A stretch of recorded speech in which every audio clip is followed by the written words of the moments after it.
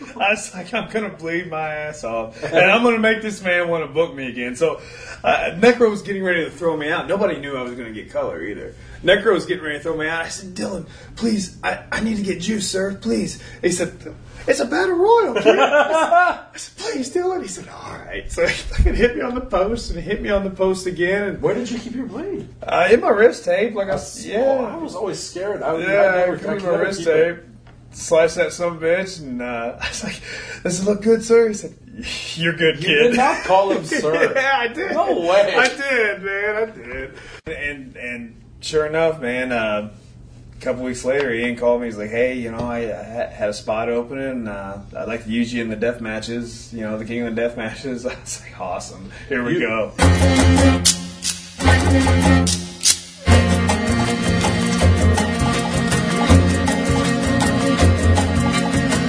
사직은 손이 왔다 들어라 혼이 살다도 불러 조친 쳤다는 매래 햇민증명만 호사 생각하더라 어쩐다 남카새가 배를 사 들으면 나만 목된다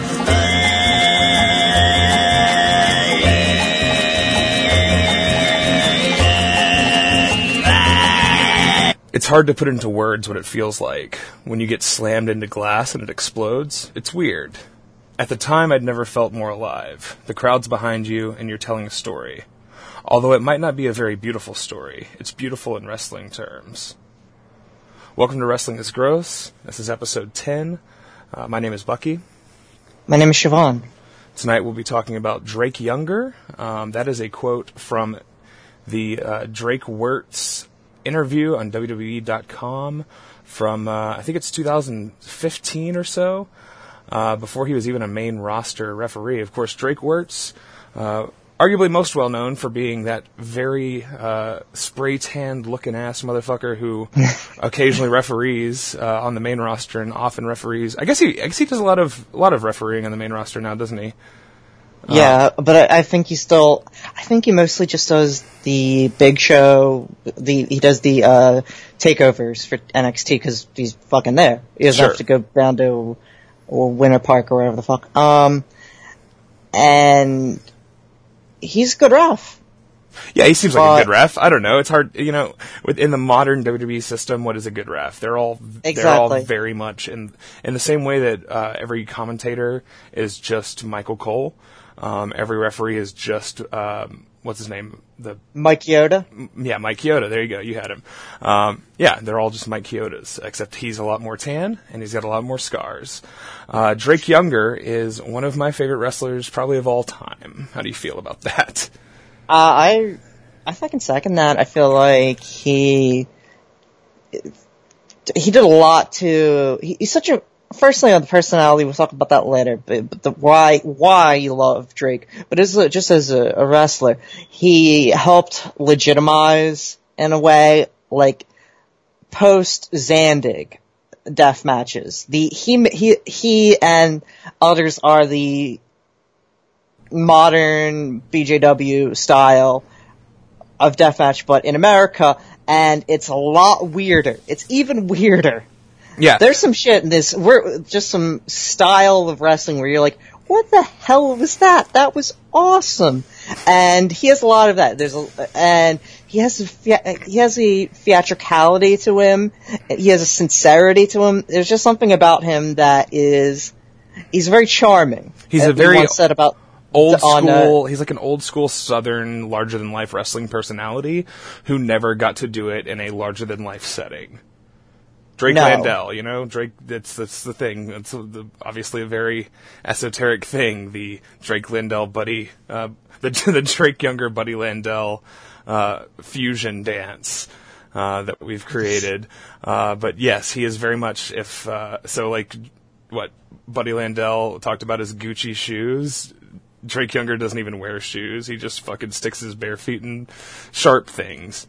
Yeah, so that's the similarities are really apt until you get to the part about the Gucci shoes.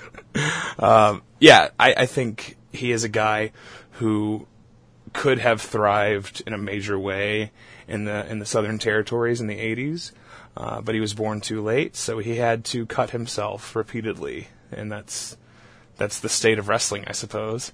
Yeah, 10 episodes. Hell yeah. Can you believe it? I can't. 10. We have, 1,000 plays overall. Do we have Something like 1,000? that. I think we. Yeah, I don't know. We tipped over 1,000 recently. Yeah. That in itself is impressive. I think we're averaging 75 to like 125 per episode, which is like, I obviously is, if in the grand scheme of wrestling podcasts, it's a very small fraction of it, but for what we're doing and for the amount of people who are even aware that we're doing it, I'm very happy with where we've come from. And if you listen to that first episode, I think we knew what we wanted to do, but we didn't know how to do it yet.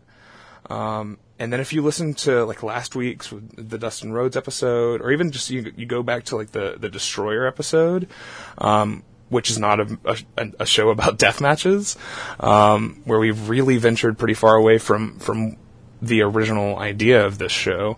I think it's pretty clear that we've got something here. So I'm looking forward to doing tens of more. 10, yeah. We're going to be Slumdog Thousandaires. There you go. Yeah. Yeah. But yeah, no one on the corner got swagger like us. Yeah, this is an important show. This is one of the first shows we talked about doing, was an episode about Drake Younger, right? Like, yeah.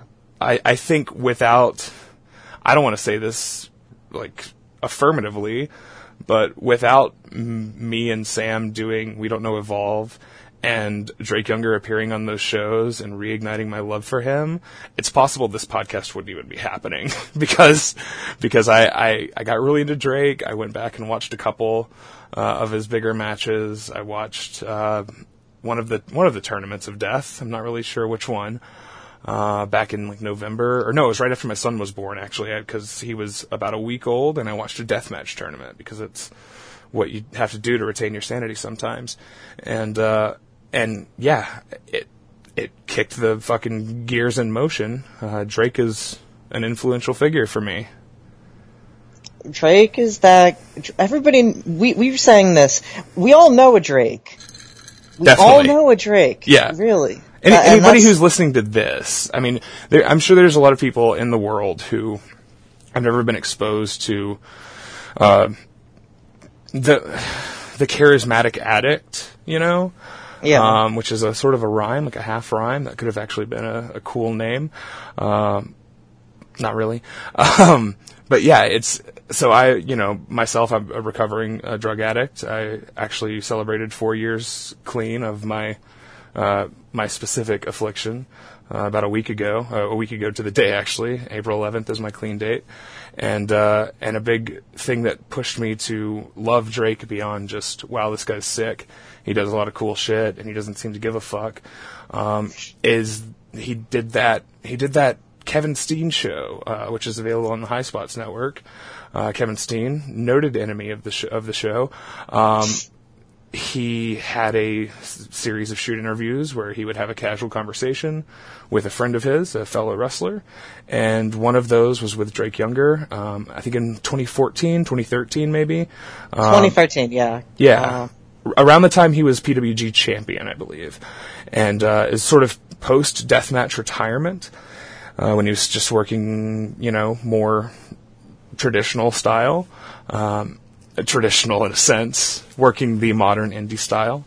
And he goes into some detail about getting clean, the way it has like cleared his mind up, the way he started a family, and he's never felt better, and things like that.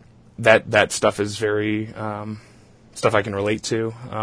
As I've talked about, I got clean 2 months before my daughter was born in 2015. And so he talks about, getting clean right after he found out that his wife was pregnant. And he's a weirdly inspiring, figure in the sense that he was doing a thing and then he stopped doing a thing, and he's gone on to success, perhaps not in the way that he expected, he would have never told you in 2010 that, oh, I'm going to clean up one day. I'm going to be a referee for the WWE. But that's where he is now, and he makes better money than he's ever made. He doesn't have to cut himself up, and he's got a fucking clean mind, and I think that is incredibly sick. So, Yeah. I love this man. Gucci shoes, baby. That's the other guy. That's Buddy Landell. I don't think ever got clean, did he? No, sadly. Nope. Sure did. I would like to think he had a moment of, I think sober living, SMW Super Bowl of Wrestling, this Michaels match, which it would not have made any sense for him to go over, but he should have. Yeah, I've never seen that. I've never actually watched that.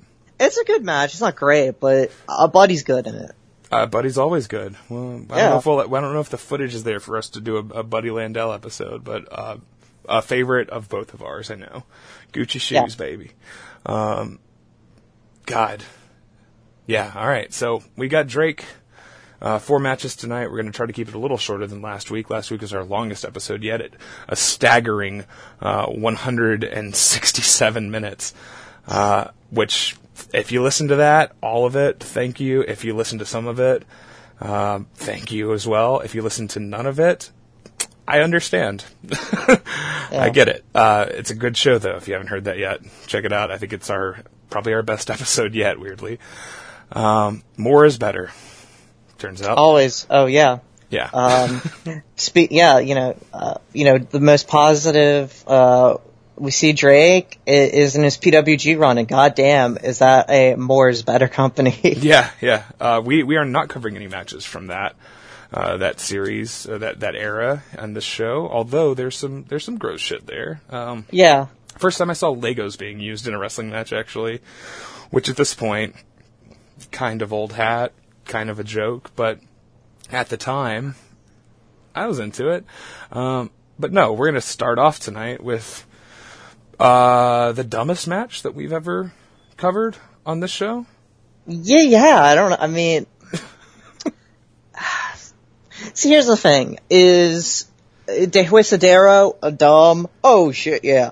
But they tried their best, I don't know. You know what? I don't know. I don't know if that's dumb, because that feels real to me. Yes.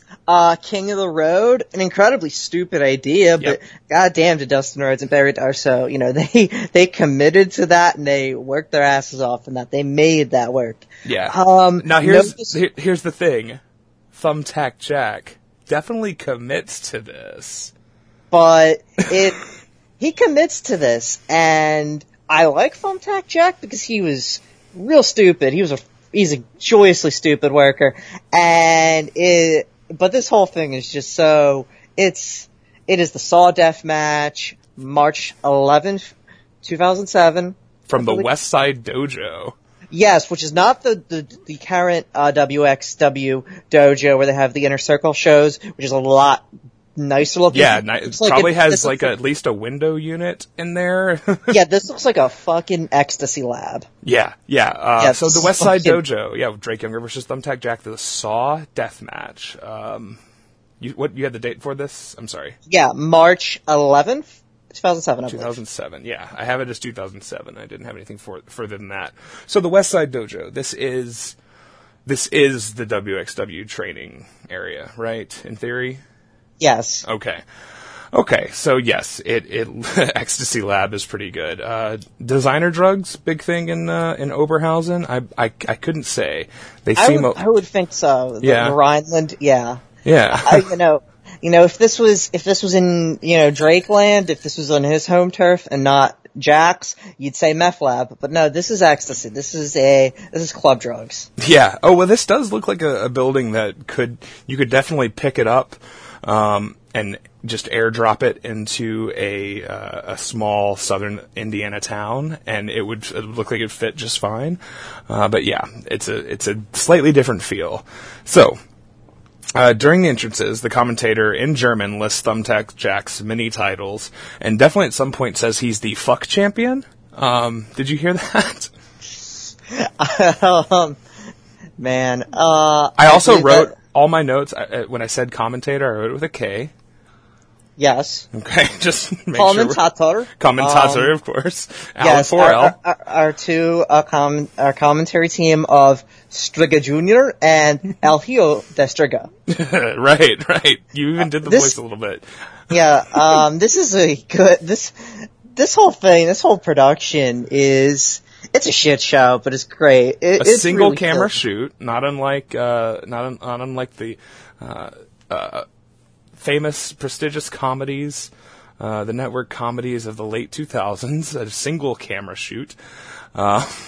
It is something else. You hear the commentators also during Drake's entrance. They mention American Kickboxer and Ian Rotten, presumably talking about his trainers and influences. And the crowd chants Psycho Shooter. So yeah, this is the West Side Dojo or something. And I know we talked about how I might not take any notes on this because I was kind of in a hurry to watch all of this, but I ended up getting pretty extensive notes on most things. So I'm just going to run through a few things at the top. Is there anything you want to hit on before we dig into the match here? Not necessarily. It's just such a seedy scene though. It's so funny. I love it. Definitely. It's sincere in a way, and I love how sincere it is. It's a step up from Gorky Championship Wrestling, but it is so fucking Euro trash backyard. Let me ask, is it Gorky cool. Championship or is it Gorky City? It's Gorky Championship, yeah, it's Gorky Championship. For some reason I thought it was Gorky City, which is almost funnier to me. So yeah, it is a hell of an aesthetic they've got here. This is truly the Germany of this is the Germany that like Fassbender was portraying when he made The Bitter Tears of Petra von Kant. Yes. This is definitely if Piratenkampf was the classier Neuer Deutscher Film, I believe is how you say that. This is definitely the seedier side. That was Wim Wenders to Fassbender. Yeah, Piratenkampf is your Wagner. This is your Schopenhauer. This is a lot. This is. I thought you were gonna your Wagner to your random EDM DJ. Yeah, your Einstein and Nubelunsen. Your Blixa Bargeld. Sure. But it's degenerate art. Let's just put it that way. Yeah, I like how often we're referencing like insane industrial dark ambient shit. Let's see here. So, match begins. TJ tells Drake this is a Saw death match, and Drake's face is priceless because at no point before this, I believe, they announced what kind of match they're wrestling. TJ goes out. I will be referring to Thumbtack Jack as TJ because it is much easier, because his name, maybe it's easy to say if you are a native German speaker and you have a certain cadence to the way you speak, but Thumbtack Jack is very difficult to say repeatedly for me for some reason. He goes out. Also, I feel like it just doesn't, it's a good name, but also you look at him and you're like, you're not, he doesn't have like a Mick Foley essence where you're like, yeah, he just looks like, he looks like a club kid, he's not like, he's got the raver pants. He's got the baggy raver pants, except they have barbed wire on them, like a barbed wire print. And then he's got the braided hair. He looks like a fucking clown. Yeah, he's very, he looks like a literal clown. He's so pale, and he's got the dumbass hair. He looks like a literal fucking clown. He is insanely NWA Wildside 2003 17-year-old. That is an insult to Jason Cross. An insult to great men like Sal Rinauro and Seth DeLay, you're right. Yeah, Seth DeLay. Seth DeLay, love that guy. Jeremy Boyd, of course. Of course, the Gladiator. Mr. XTC Jemmy Rave. Yes, that's right. He's in your DMs asking for money. People know about that, right? Yeah. Okay. Well, we won't go into it any further. Love you, Jimmy Rave. Glad you're getting booked in CCW again. Sell those T-shirts or whatever you're selling. He got booked by some company to not even wrestle on WrestleMania weekend, but to just be there. Hell yeah. What? Hell yeah. He's So yeah, this passing out oxycodone. TJ goes out and grabs a padded chair. This is before they ever lock up. He's got a padded chair, a padded steel chair, with like the seat cushion. And it's got razor blades embedded in the seat. And he asks Drake if he remembers in Saw 2 when they had the pit of razor blades.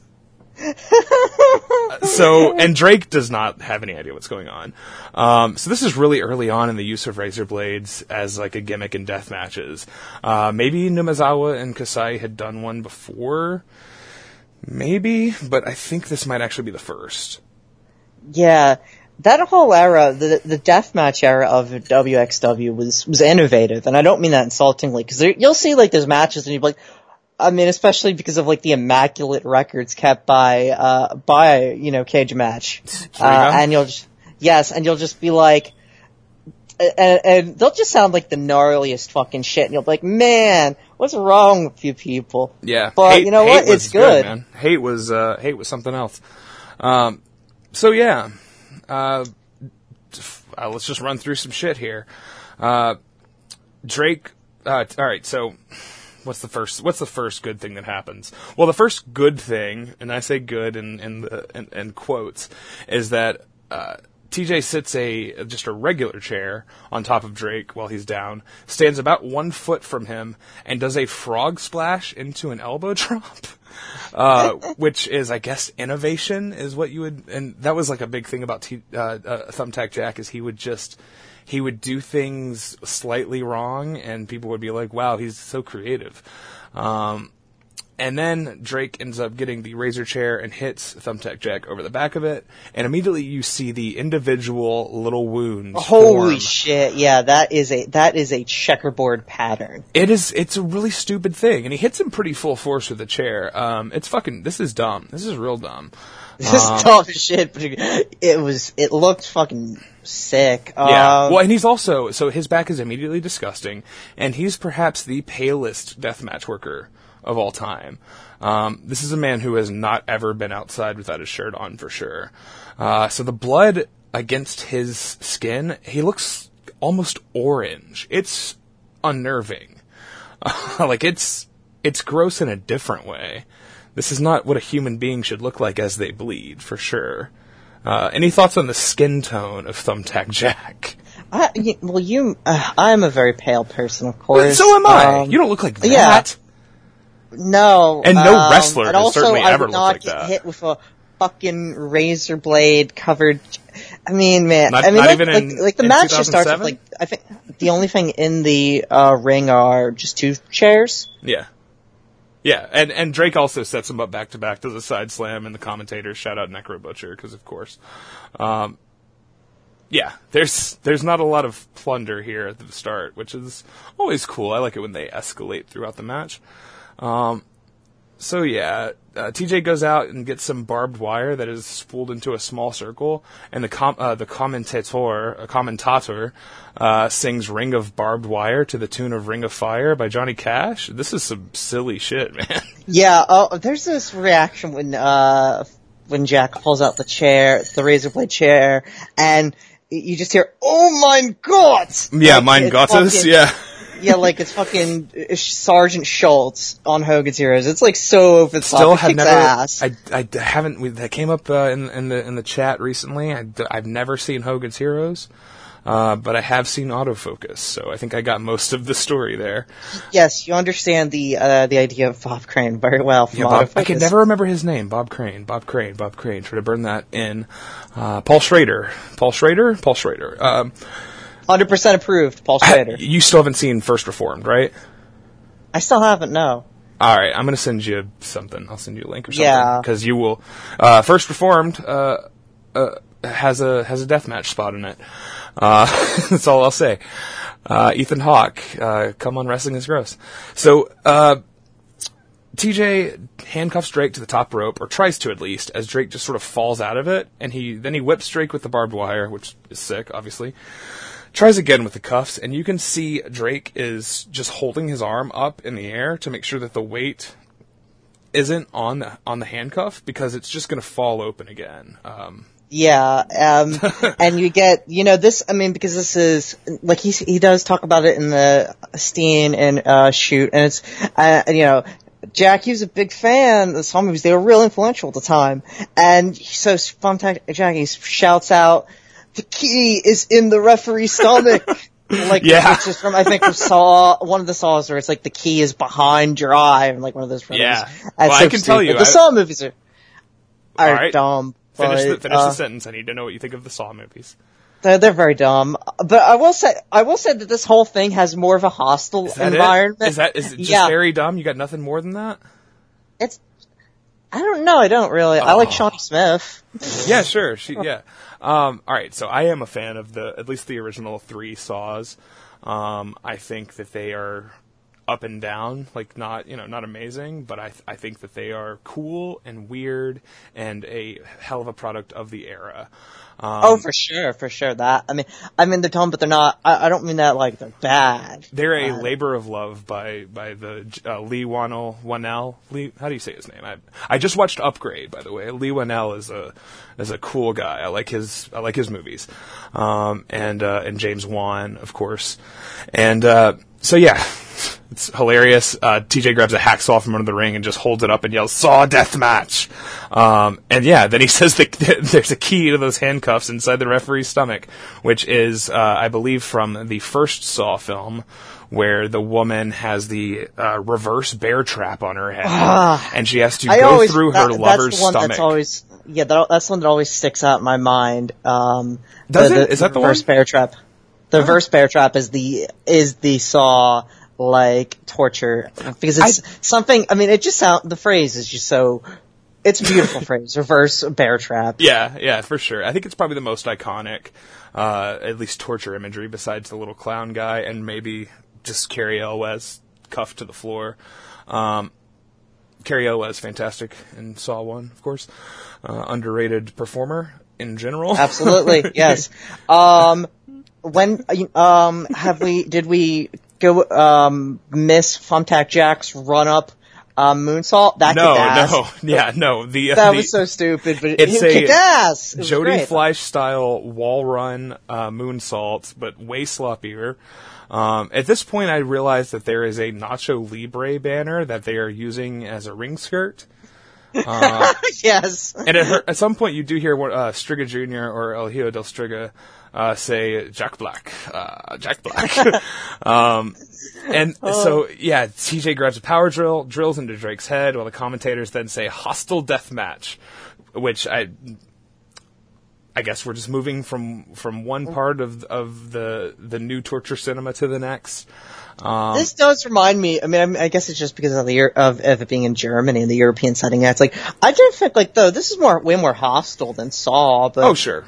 I don't know. There's not the famous the hostile scene. I always remember. Some second one. It's Hedda Matarazzo getting the fucking scythe in the back from Welcome to the Dollhouse, right?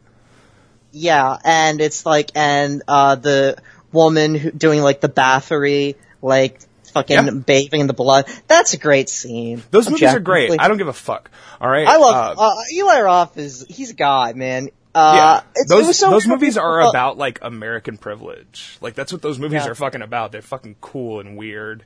They're disgusting. Eli Roth is a maniac. Eli Roth is a maniac, but it's like, remember when like the Death Wish remake came out like earlier this year or whatever the hell it came out, and people were like, "This is naked fascism." I'm like, dude, it's directed by Eli Roth. Yeah, Eli Roth makes jokes satire, too hard. Maybe. Yeah, he goes too hard on satire sometimes. Like, Death Wish, my third favorite film of 2018. Fantastic. Oh, yeah. Have you seen that one? No, I haven't. I'm just going to start. I know you don't watch a lot of movies anymore, which is crazy because you have such a good knowledge of shit that happened like 30 years ago. I'm going to start fucking sharing everything that I pirate with you. Hell yeah. So I think is Eli Roth maybe the most influential film director for deathmatch wrestlers in this era? Probably, maybe. Yeah, I would say so. Unfortunately, number 2 I think has to be Nolan, which is a shame because none of of course. Of course. Yeah, none of the action. Is there a single good fucking Chris Nolan action scene? Really? No. No, there is the scene in Inception where the fucking Joseph Gordon-Levitt like fights the guys in the hallway that's spinning in on itself. Oh yeah. Well, I was going to say, because like, holy shit, I can't think of his name. I cannot think of his name. Motherfucking old boy. Sympathy for Mr. Vengeance. Sympathy Park for Lady V. Chan-wook? Yeah, exactly. I would say a little bit, though I think it's hard to do some. I don't think you can just use a hammer. Yeah, It's really hard no. to just use a hammer in a match. Yeah, but I think You you're can't- onto something. With Park Chan-wook is definitely a guy that deathmatch wrestlers have watched films of. And while we're at it, at some point, Drake does get shotgun drop kicked backwards into the razor board or razor chair. So Yeah. it's hard to say razor chair because it makes no fucking sense.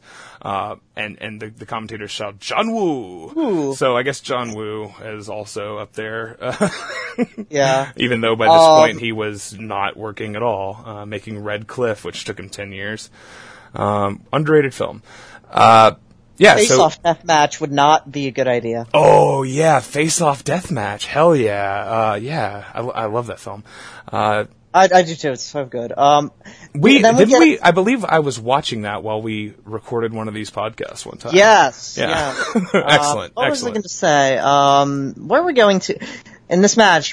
So it's like it's in the West Side Dojo, which is such a fucking bullshit concept because it's just a garage. It So is we get outside. the ring has walls on three sides of it, right next Yeah. to the ring. So the crowd is only on one side of the ring. It's a fucking Yes. nightmare. If you haven't seen this, need an immediate picture, just picture the Williamstown compound.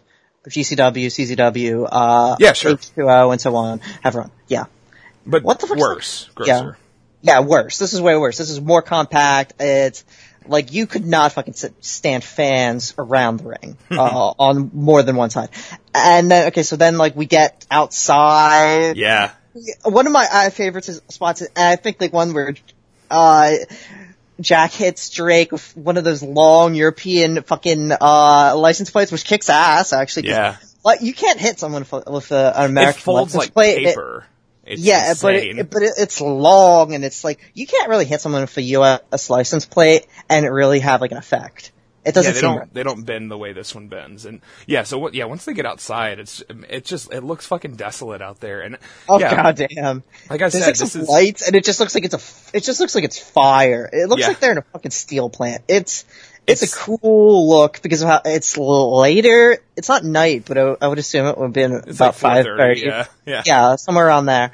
And it's Well, like 16:30 they would say over there. yes, and you're like it's so fucking seedy. It's like It's the desolation. This is like the Germany we saw in like the Herzog movie with it's like even dwarfs started small. Is that what it's called? Where it's all dwarf actors. It's very similar Yes. to that village that film takes place in.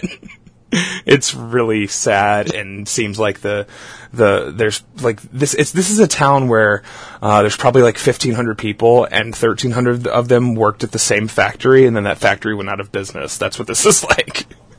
yeah, they moved that factory to somewhere in Poland, and things got desperate, Yeah.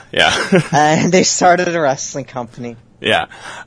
So this is obviously some stuff happens outside. There's a moment where TJ takes a hip toss through a tiny glass pane, and his blood sort of just splashes on impact. Oh, It's strange. It's a weird looking thing, but it looks like all of the blood that was pooling up on his back all of a sudden is then on the ground. We get back in, we do some stuff. There's some sawhorses that are used as the legs to a table, which is also just a door, which is as backyard as it gets. TJ gets a box of hypodermic needles out, which is, of course, a reference to the needle pit from Saw 2. Who could forget? He did not say that. That's my own note, because I'm a big fan of Saw 2. It's like Cube, but better. You fan of Cube? Yeah, it's not I haven't great. seen it. You haven't seen Cube? It's real dumb. So it's very Canadian. He dumps them Hell on he dumps them on the concrete floor, and they tease bumps from the apron. And in theory, the bump from apron to concrete would actually do more damage than anything the hypodermic needles could do, in my mind. TJ goes for an air raid crash, but can't keep him up. Drake just sort of tumbles to the floor and kind of lands unceremoniously in the needles, not the intended bump, I imagine. We get a shot of Drake's back, which is now equally disgusting, because in between here and there was when he got John wooed into the razor chair. And they go back up to the apron. Drake delivers a Death Valley driver off the apron into the pile of needles. So how do you feel about needles? Okay, so we're gonna get another match with a syringe spot. They're not comfortable. We're bookending this show, actually, with matches where there's a syringe. Hell yeah. This is very, like I said, these are very gnarly, very, like, before even Big Japan, before, US Indies really, and I think... if this is... we don't know if this is the first match to use razors in, like, this sort of way. I'm 100% sure this is the first needle match. 100%. Yeah, it's fucking... And, Jack gets, I believe, free sticking out of him, and you're like, fuck, it's not good. He does himself, because I'm pretty sure when he lands, none of those embedded in him. But he turns to his side, and I'm pretty sure is just sticking them in himself. Because that's the thing, is that an uncontrolled onto just a pile. How the hell? There's no guarantee that you're going to get it. And there's no pressure outward. Yeah, none of them are. It's not a bed of needles sticking up. They're just laying horizontally on the ground. It's pretty silly, but it's pretty gross. You're just going to you're just going to crash into the syringe, which it's weird. It's so silly. But it's fun. I don't know. I love how just like. Needles don't really bother me. I just want to say that, just first and foremost. I mean, I wasn't like a fucking hardcore user, but I have done heroin a few times. Just go ahead and say that. Needles have never fucked with me that much. I've never really been bothered by them. And so when I see this kind of thing, I just think it would really suck to get Death Valley drivered onto the floor. For me, it's more like, it's never the first one. For me, I mean, I'm not bothered by needles in, real life. I was a kid. I have, really deep veins, too, so it's like, it's fucking hard to get in there. But it's like, at this point, I'm really not bothered by it. It's not that big of a deal. But when I see, don't spoil the main event. Don't spoil what happens in the main event. No, just in any wrestling context where it's like, anything like that, or fish hooks fuck me up. That's anything where it's like, if the direction changes, it could go real bad. Sure. That's the thing. But glass can do that too. It's just we're used to glass breaking. That's the thing. And we'll get to it more, but this is a thing that's made to be durable. It's made to penetrate the skin in a way that's clinical. So it fucks me up less than other stuff might. So yeah, we get, what else happens here? Drake brings in a door, puts a ton of needles on it. Fucking TJ Frankensteiners him off the top into the needles for 2. Okay. We move along to our finish. They tease some big moves. The only thing that actually hits into the needles is TJ does like a shitty modified reverse DDT. Yeah. And it just sucks. And then, Drake finally, he does absolutely fucking murder Thumbtack Jack with, the Kudo driver onto a broken half of a door. Yeah. Great Drake's Landing, cop killer, whatever you want to call it. Vertebreaker was, which as a kid, I thought that was the coolest name. Hell yeah. Who couldn't love Shane Helms kicks ass. Yeah. But your Kudo May Valentine, it was the official name, not the Kudo driver. But it's like, you can't... I'm sorry. Kudo May Valentine sounds like a girl you would, ask out to ask for a dance at a fucking middle school formal if you lived in Shreveport, Louisiana. Kudo May Valentine? It's insane. Yeah. Kudo May Gumi. Of course, and then the Valentine. It's not the Kudo. Of course. All of those, there's very few, Joshi move names that actually, transitioned. Kyoto Inoue is the one who created the Burning Hammer, but that was the Victoria driver. And you're like, Oh, I like that. it's like a weird name compared to, it's like, you're the named Burning after the town Hammer. in Australia, of course. The Burning Hammer is, yeah. It's like, yeah, that's something that I can't picture Danny Maff doing the Victoria driver, even though it's the exact same move as the Burning Hammer. It's For just, sure. It's just conceptually weird. This is not a great match. No, but I not love by the any means. spirit. It's definitely a funny one with a lot of gross shit in it, right? Yeah, it's fun. It was, and I like Thumbtack Jack's spirit. Thumbtack Jack? His what? Yeah. I like his spirit, you know? His spirit, sure. He has real backyard energy, but... He does, yeah. That's one thing we love about anybody that can harness that just real, he doesn't know what he's doing. No one should trust him to do anything, yet he's in there with professionals who are allowing him to do things with and to him. Yeah. It's odd. It's odd. He's an odd man. He's so sick. You want to watch this? Go to Thumbtack Jack, He's So Sick on the High Spots Network. Or look it up on Dailymotion if you want to watch it out of sync with the audio. The audio sounds like a fucking KMF DM track. There you go. I had to make that reference. Hell yeah. It's another industrial act. Yeah. But it sounds fucking horrible. It's intense. Yeah. But the commentary is so funny. The production is perfect. Yeah. We don't exclusively watch good shit on this podcast. It has to be gross or it has to be good. Hopefully it overlaps, but if it's just one or the other, we're fine talking about it, and this is plenty fucking gross. I think as far as Thumbtack Jack is concerned, I don't know if he's any good at all. When I got back into wrestling in 2010, people online always talked about him, or at least in the parts of the internet that I occupied. Yes. And I think he's definitely someone who benefits more than anyone else from just the European hype train. Absolutely. Yeah. The same kind of idiots who would convince you Trent Seven is good are the same ones who were hyping Thumbtack Jack, except the Thumbtack Jack fans have hepatitis C, and and the Trent Seven fans are just I was going to say a slur. They're just stupid. Yeah, they're just dumb as hell. Yeah. Well, Thumbtack Jack. Now, speaking of the Thumbtack Jack, one of his famous opponents is also one of Drake Younger's famous opponents, and that's our next match. That's a terrible segue. But I don't know how else to segue, because this is a match that is both gross and fucking badass great. I love this match. I picked this match. It is Danny Havoc versus Drake Younger from Tournament of Death 11, June something. 23rd. I have this one written down. Yeah, June 23rd, 2012. And it the semifinals of Tournament of Death 11. Yeah, Caribbean barbed wire pits. It's not a spider web sort of where you'd have something that's... It's hardly anything.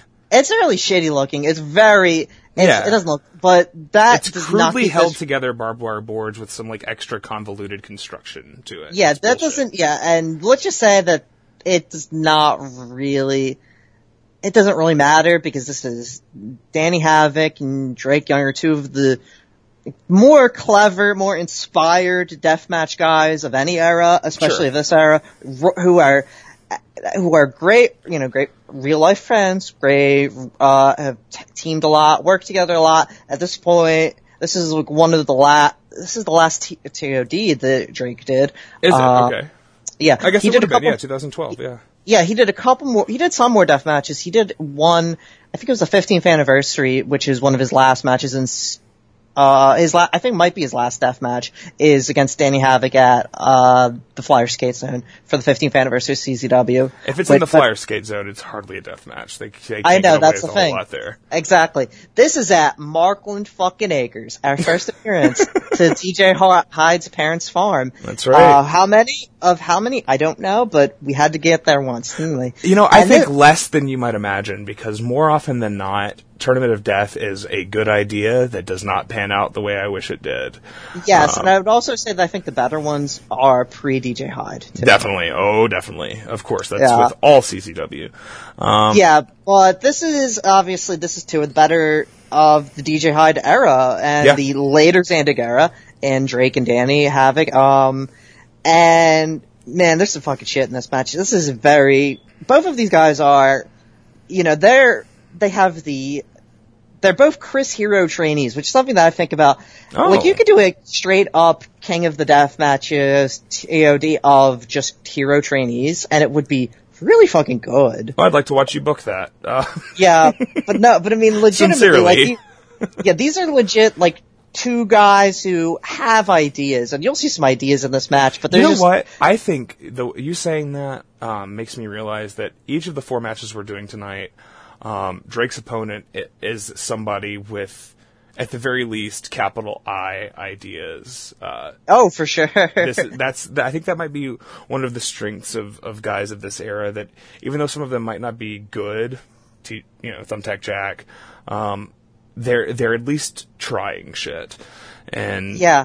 I mean, I love Wife Beater for what he is, but man, Wife Beater was not ideas, man. No, he had the STO that kicked ass and the headbutt got, but he was not he was just alright, let's just do this. Let's get it done.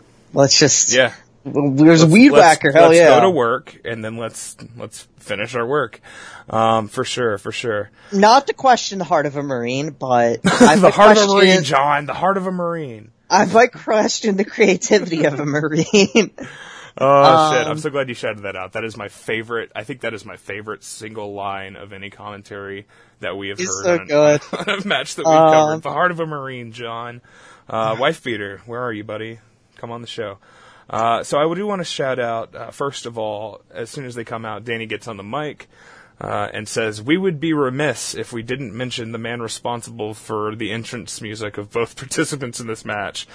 Barnacle God? Is that what he said?" Barnacle Bob? I don't Barnacle know. And it's some real horrorcore shit. I think I told you.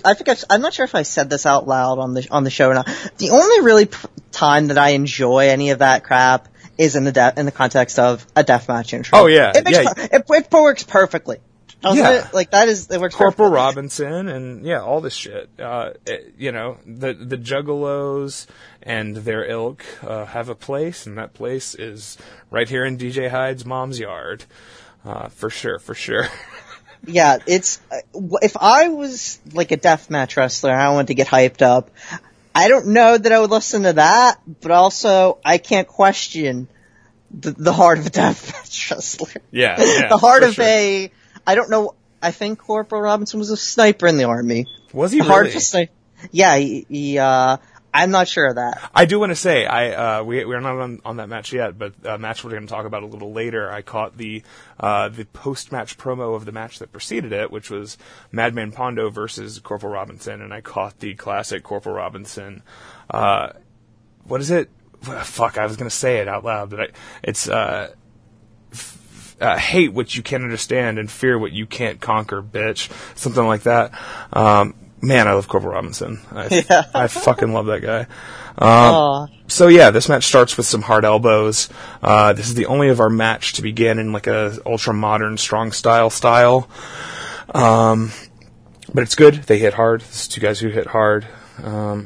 We get some bullshit. I'm just gonna say it up front. I don't think this is a great match. I think it has one of the hottest last thirds of any match we've watched for the show. But overall, I think this being a middle round match in a deathmatch tournament, definitely they're holding back somewhat.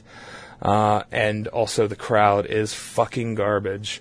As they usually are for a CZW show, and especially a CZW show that's primarily death matches, because, I don't know, I guess they expect, oh God, excuse me. Whew. I guess they expect a constant escalation.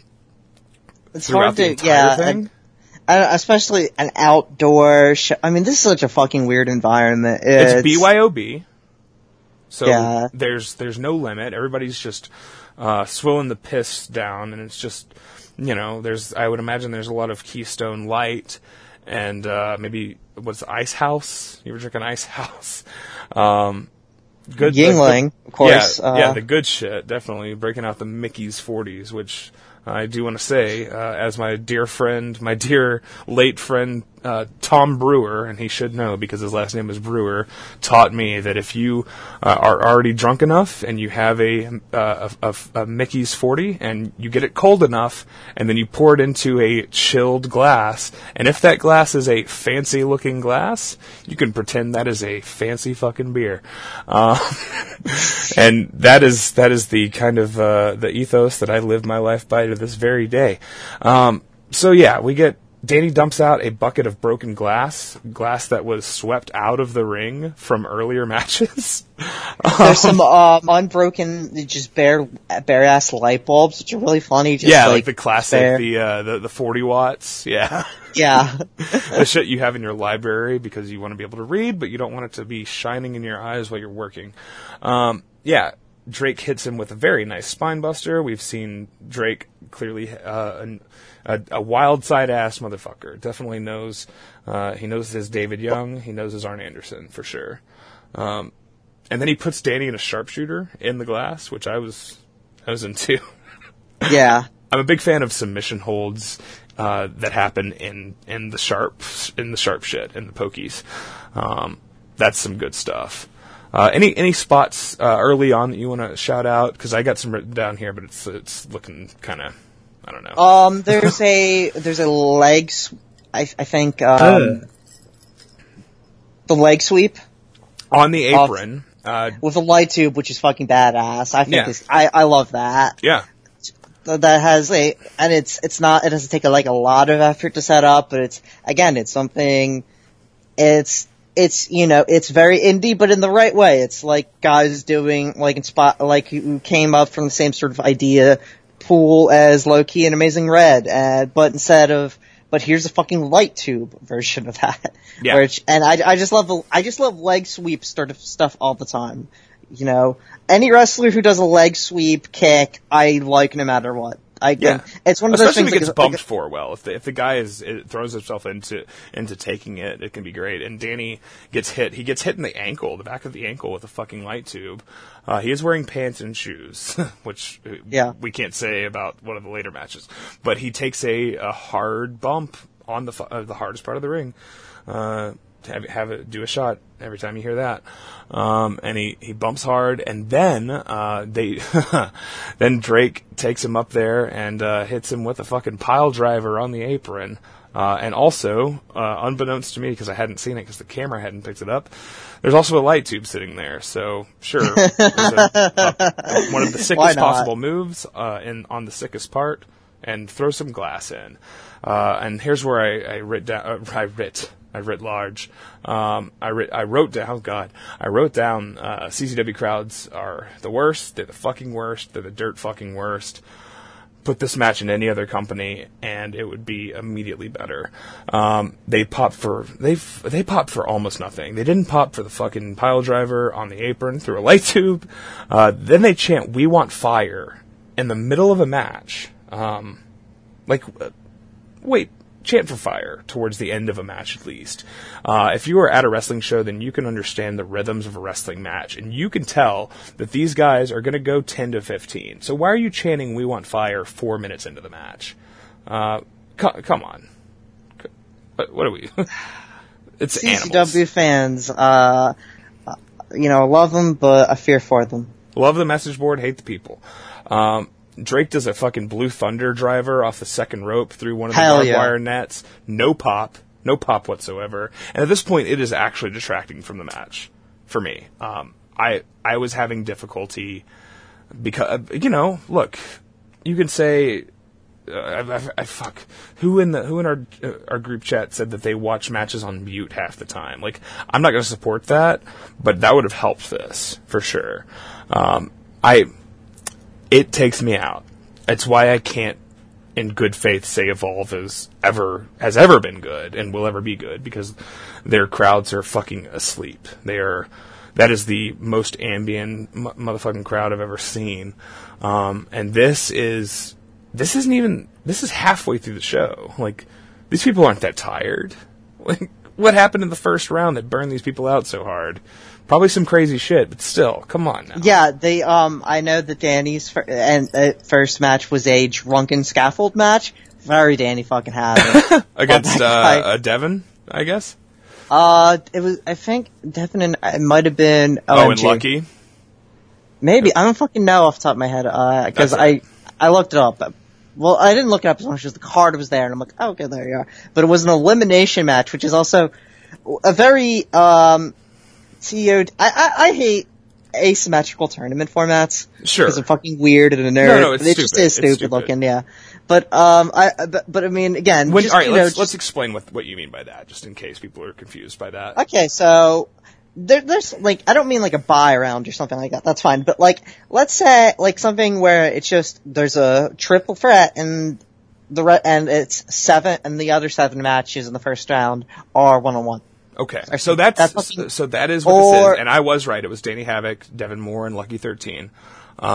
I think more egregious than what you just said, where one of the first round matches is a multi-man match, is if you have, say, 5 first round matches, yes, and then one of your semifinals is a 3-way. That's the shit I hate. How do you feel about a big multi-man final? I'm okay with that. Like, I know because it just happened and it was a good tournament. Your NGI 2018 style format. The Gage Invitational. Especially if it's elimination, it feels like, it works for me. But but it's like, where it's just like fitting people onto a card, but you don't have a fucking actual articulate way of doing it, and you're just putting people, so it's like, there's a triple threat, there's a fucking 5-way, there's a goddamn singles match, and there's another triple threat, and there's 2 more singles matches. Right. And that kind of bullshit where it's just like, there's nothing, it's like, okay, I don't want to say that a deathmatch tournament is legitimate in the first place, but you should at least try to make the fucking thing legitimate. Yeah. You should try. Yeah. I get it. Shoji Nakamaki or whomever from back in the TDM 95 days. Boy, there's a name. People built they built a tournament format, and you should honor it. Yeah, sure. I'm down. And, I think it's less egregious in a first round setting. I think that's my one thing.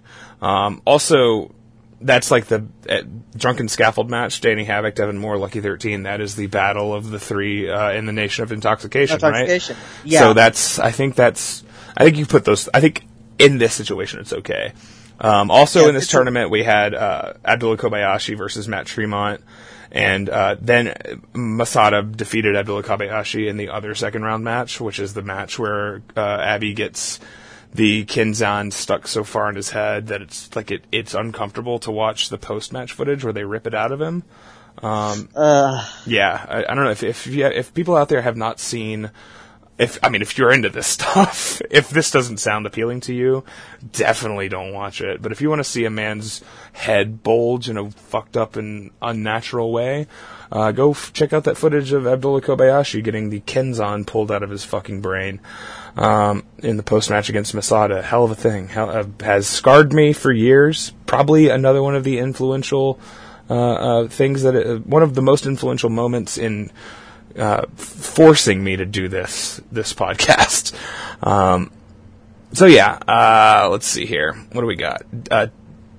They steal each other's finishers, which is a thing I'm not usually into, but they do it into light tubes, so that's cool. I'm very into that. Also a Kudo driver that lands precisely onto a light tube that's an untouchable shit. That is. Like the way and of course Danny Havoc is the one giving it to Drake Younger in this case, gives him the Drake's Landing onto a light tube, and it is just the most precise landing, just head and neck right on a single light tube. That is a bullseye, and it is real nice. Any thoughts on that? No, I agree fully. We get finisher stealing is stupid. It's usually stupid. It depends.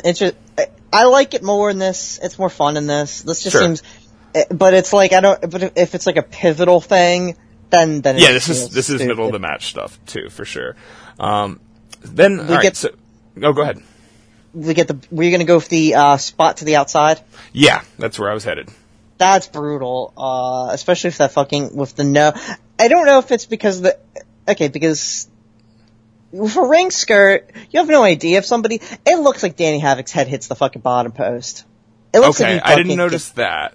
I think his brains look fucking scrambled. What happens is they take one of the crudely built Caribbean spider web things, which basically, to I guess explain this, it's like a 2 foot by 4 foot piece of plywood, and then there are like some like almost glorified dowels. They're like like the thinnest fence post possible, is like 1 by 1 or maybe 2 by 2s, that are on each corner, sticking up from the piece of plywood, and then there's just a web of barbed wire held between the 4 posts sticking up. So basically, what you've got is 4 posts that could impale you, with some flimsy plywood and a bunch of barbed wire, and it's really not a well crafted bit of plunder.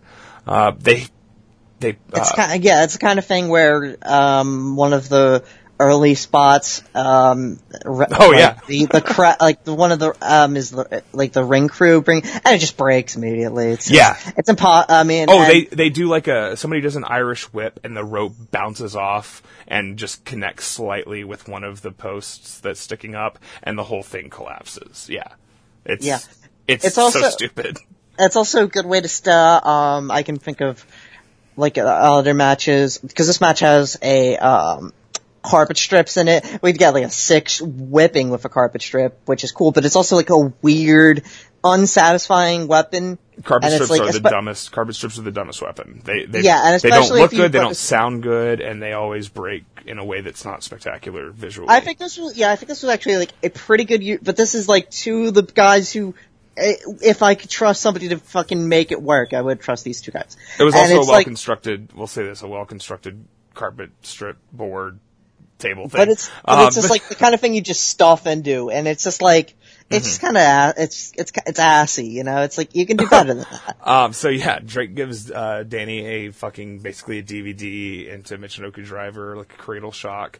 I never know what to call that. It's the Chris Sabin move. Yeah. I don't know why that's the name that comes to my mind. Big fan. He gives him basically off the top to the floor. It was propped up between the apron and the rail. Crowd gets a tiny bit louder, but they're still barely making a sound. I didn't notice, you said Danny's head hit, the ring post? The bottom post of the ring, where it would be the horizontal bar that holds up. Yeah, the horizontal bar planks. that would, and I'm saying it might have. I'm not sure it did, but it looks like it very easily could have, because this is the way. And it's like, nobody noticed that. It's so, and I think, but I'm like, am I only saying that because there's no ring? Is the stuff that hurts the most. Like the stuff the stuff that hurts the worst is the stuff that nobody notices, basically. Yeah. Here's a question for you. If you could pick somewhere to bleed, how low on your list of places to bleed would the Markland Acres farm be? I think it'd be there's fine. probably hepatitis fucking no, cute it's that. grass. It gets rained on. I'm not worried about that. I don't know. I don't trust nature will defeat any illness, any illness that we could leave behind. The sands of time and nature will take over, and you're just, what you really need to worry about is the bugs crawling in your guts. Oh God! I don't think I've ever been to. I think maybe I drove through Delaware once. I'm not really sure. Seems like a lovely place. Spent a lot of time in Delaware. Not a lot of time. I was. It's somewhere you mostly do drive through. Yeah, I'm in. Sure. I was just, like, last time I went through there to DC, and we went right through there. We stopped at the Joe Biden, rest center, which was really fucking funny. Oh, sure. Yeah, there's and I think you got Chinese food there, which is like a rest stop, and it's really funny. I'd love to hear Joe Biden talk about Chinese food. He loves to smell it. He loves to smell it. Yeah, there you go. Nice. So yeah, some of Topical. yeah, no, it's good. It's good. That's going to stay. People are going to be able to. They're going to get that for years because he's going to be the president. Boy, imagine actually thinking that. 4 more years. 4 more years. So some of DJ Hyde's cousins, presumably, help load some bullshit into the ring. Every time I see the ring crew, like the Plunder Boys of CCW, it's always that one guy. You can spot him. You can spot him out of a fucking police lineup. He's always the guy kind of leading the charge with lifting sharp objects, like in a team formation over the top rope so that they can get the plunder in there. It always felt kind of cheap to me, the idea of some non-wrestlers helping them get the shit in the ring. It's probably better for the pace of the match. Also takes me out of it. I don't. Yeah, there's some ref help assistance in our first match. It's weird, but it's also it is. I'm funny, less worried about the ref because the ref is there to ensure the safety of the individuals in some case. So. Yeah. Say holding the ladder, when the ref holds the ladder for the people, sure. I'm okay with that because this guy's going to jump off the ladder either way. I need to make sure that neither person dies in this match because it's more conspicuous that like the holding up the ladder is more conspicuous in Japan when it'll be like the fucking ring crew and it's like it's like in a freedoms match is fucking Kamui, like this fucking 20-year veteran it's or something like that. Tommy Hirata. Yeah. Like you're fucking like your future superstar. And it's like that. So yeah, we'll future see. Superstar Kamui. Tommy Hirata. Tommy Hirata. I can't fucking say his first name. Is that guy? He's great. He's gonna be deathmatch legend. I thought you were talking about Kamui, the masked guy. No, but both of them. You'll see Okay. like both of them in like a Freedoms or like a Big Japan. It'll be like Holding the the Party ladder. Boys, Tatsuhiko Okay. Yoshino, and Okay, Sekafuda and stuff. And it's like it's just weird. It's like weird to see that. That takes me out of it. Let's not do freedoms. Okay, back to DJ Hyde's yard. This is where it gets really crazy. Yeah, this is some fucking wild shit. Now we want fire. That chant, which was completely inappropriate. Shame on you, CZW fans. You pieces of shit. Now that they had to see lighter fluid. They must have noticed that Drake had like stashed some lighter fluid somewhere, right? I know because it's like it feel like how is that foreshadowing if they didn't fucking know? And well, it was foreshadowing because holy shit, this is a good spot. All right, so Drake takes a bundle of light tubes, covers it in lighter fluid, and then he drinks a bunch of it. And fucking holds up the lighter and fucking spits it out like he's a fucking, I don't know, like a homeless man. No, he spits it out like he's the fucking circus ringleader. I went to the circus, we went to the circus last August, I believe, and so the circus took place in the shopping mall parking lot. And had the tent, but the tent was just set up on the concrete parking lot. And it was a small tent. It was like probably a crew of maybe like 15 performers. It was a small thing. It didn't have like elephants or anything. But the like ringleader guy was this, he looked kinda like Glenn Turman, the mayor from The Wire. Sure. But he was wearing like shiny fucking, like pleather pants, and he was the guy announcing all the performers, the fabulous so-and-so brothers doing their fucking trapeze shit. They had trapeze over fucking concrete. I do want to say it was insane. But he came out and did this fire dance to like fucking Skrillex music. and finished it. Like saber dance or something like that, like something like an actual classical piece. Like no, it was EDM. EDM, yeah, of course, exactly. And he drank a bunch of fucking lighter fluid and spit the biggest fireball, and it was like we were really close, so the heat was insane. And my daughter kept saying that it was hot sauce. Wow, he drank the hot sauce. And so what Drake does, the way he blows this fucking fire, it's reminiscent of a veteran circus performer, which, what are we doing if not the circus, right? Yeah. And it sprays fire into Danny Havoc's face and ignites the light tubes in the process. And then he follows it by smashing the fucking flaming bundle of light tubes over Danny's head. And then how does he follow that up? He follows it up with La Casita. La Casita, La Maestral, a fucking... Lucha, your signature, maybe your all-time classic Lucha roll-up. Yes. And, man, these guys... You do remember, these are guys trained by Chris Hero, huh? Yeah, sure. But, yeah. but it was so badass. I love that so much, though. That's the most, that's like, so fucking, DTU. Yeah. That's so kick-ass. Drake was made to watch Skayde matches. Drake probably rolled around with Skayde at some point. Danny, absolutely, was, like, literally trained by fucking Quack. Danny could have been an ant. Thank God he wasn't. Instead he was just a roach. Show me the roach stable. I want to see the fucking roach colony. Him and G-Raver. Hell yeah. Still not convinced that G-Raver ever actually trained with Skayde or Quackenbush. I don't How believe does it. he know Lucha? He knows Lucha. He just watches tapes, man. He just watches fucking tapes. Danny then grabs, Danny feels Bushido after that, grabs Drake. Drake is holding on to a light tube, and Danny then full Nelsons him with the light tube behind his head and decides he's going to just go ahead and suplex him through a bunch of other light tubes. Hell yeah. A metric fuck ton of light tubes for 2 again, which for me was a shocking near fall that I completely bit on. We see a shot of the back of Drake's head. It's very disgusting, and the crowd finally gives them the approval. This is awesome chant. The most impotent fucking chant for the most impotent fucking crowd. And then they finish with more flaming light tubes. I don't know. Yeah, we get a Drake's Landing through flaming tubes. Yeah, draped between 2 chairs. And then we get a respect promo from Danny. You're my best friend in this business. I like Danny Havoc. Danny's cool. Danny's cool. A good commentator, but he's just fun to hear talk.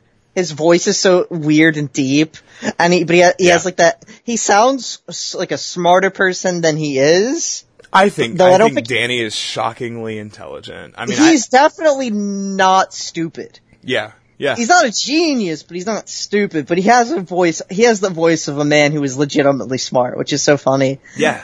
He carries himself in a way, for sure.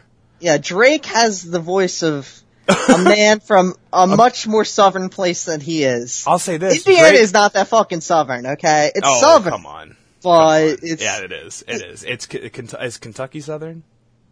Yeah, but... Southern Indiana is just Kentucky. It literally is. Evansville, literally, yeah. Yeah. But it's still, it's so... this dude, you think of him from being from Indianapolis, and you're like, Yeah. But it's Drake. That's part of the charm, is the... What's cracking, homicide? Sort of thing. Yeah, no, for sure. That's an esoteric one for sure.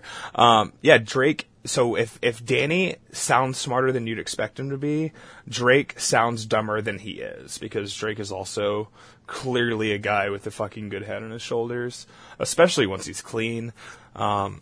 I don't know. Is Danny clean now? Probably not, but he's not working. He's not cutting himself, and I'm happy about that, because, let's be honest, Danny peaked around probably before this match happened, and you look at 2015 Danny, and it is some dire shit. He's got the real fucking, the hydrocodone gut, for lack of a better term. I didn't think this was a great match overall, but the last, I say the last half of it is as insane and high energy as anything that ever happened in a CZW ring. The fireball, flaming light tube shot, and La Casita combo is probably the greatest sequence I've ever seen in a match. I watched it 4 times, and I watched this match while my daughter took a bath. I sit on the toilet, sometimes taking a shit, most of the time just sitting on the lid, while she is in the bath, and I will wash her hair, and then after that, it's all on her. I'm just there to supervise. So I washed her hair, and then I watched a death match. And the bath took a little longer than usual because I was watching a death match. And every now and then she'd say, "What are you doing, Dad?" And I'd say, "Just, looking at my phone." But no, I was watching a man spit a fireball and then do a La Casita. So yeah, hell yeah. That shit is my shit. That is incredibly my shit, and that will be the GIF for this, because I don't know if that, you said there's a moment in this match that I will want to use as the GIF. Was that the moment? Yes, it was. So every part of that. I didn't want to spoil it because it's so fucking good. I can't believe he did a fucking that La Magistral after the flaming tube shot. Drake Younger is a funny man. That's the good so stuff. Good. That is the good stuff there. All right, anything else on this one? I like this match more than you, but I feel like sure. I just enjoy. It's one of those things where I just enjoy these two. I think they have good chemistry. Even if this is a little post peak Danny, it's just fun to watch. And I felt like we had to get this match up. Cool. I feel like these two of the more defining U.S. juniors style of deathmatch. Like we talk about like the development, like this is definitely your post Zantig wife beater. Sure. All that. Sure. This is a refined version of what Nick Mondo wanted to do. For sure. Okay. Well, we're going to take a little break, and then when we come back, we didn't get any real questions. So I think we're going to skip that. I mean, we've got a couple of responses, but yeah, people don't wake up for Drake like they should, and that's okay. That's okay. Hopefully you guys will check out some of these matches. We're going to take a little break, and when we come back, we're going to talk about dudes being barefooted. Yeah. Yeah. All right. All right.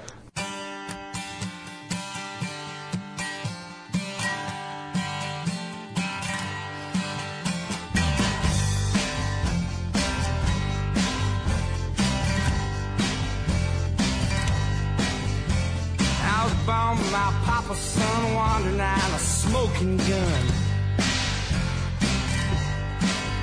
Now some of you would live through me and lock me up and throw away the key, or just find a place to hide away and hope that I'll just go away. Did I feel alright? I feel alright tonight. Feel alright. I feel alright tonight. And I'll bring you precious contraband and ancient tales from distant lands. Conquerors and concubines. Have you seen Conor O'Malley's recent video tweets about Howard Schultz? Have you seen any of these? No, I know that they're a thing, but I don't fucking watch. You? What were you gonna say?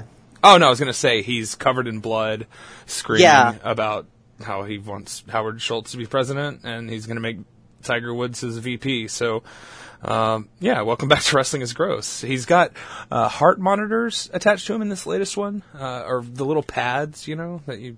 Yeah. Is that, I don't know what you call those. I don't either. I fucking had those like one December, but when I passed out at the doctor because I just had acid reflux, and that motherfucker still never gave me. I haven't made I have the voicemail saved for that, and I'm like, I don't want to go. That doctor's an asshole. Yeah. I have other things. You're just saving that voicemail for when you get a lawyer. Welcome back to Wrestling is Gross. I think we'll do a brief little question and answer thing. Here we didn't get a whole lot of responses, but first of all we'll start with Hot Jughead Sam, who says, do you think the Mark who runs in to fuck up the syringes in that one Thumbtack Jack match is a plant or just so earnestly repulsed by the very idea of a powerbomb off the apron onto hundreds of needles that he cannot help himself? She says, this has been on my mind for like 10 years. So I didn't notice this, but you did? I did, and this is sort of weird to... Okay, because so it was weird to bring up.